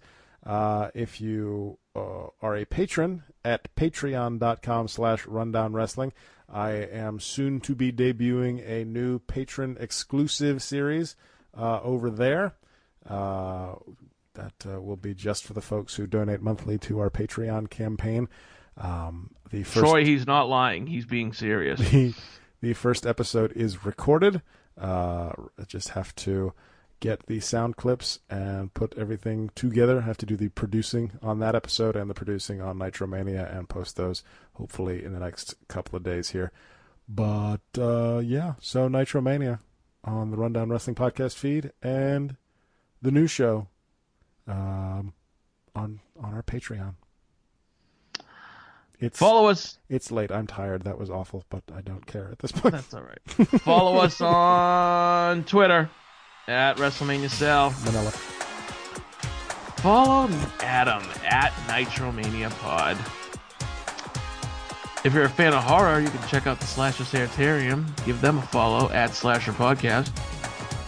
And of course, follow the Rundown at Rundown Podcast. And make sure to check out all of our shows on the Rundown feed, including NXT Revisited, Glow Stick, The Rundown Sit Down. Maybe coming back soon. And be sure to listen to the flagship show, the Rundown Wrestling Podcast, now with a new host. His name is Jeff. Get to know him. He's funny. Yeah. Good kid. He was helping me out with Nitromania, actually. So I will end this episode. I will end this episode by saying, I'm the Boogeyman, and I'm coming to get ya. Yes? No? I'm trying to end with a good catchphrase. I'll find one eventually. That's a fucking non sequitur. Okay. We'll work on it. But for now, later. Yeah. Ah!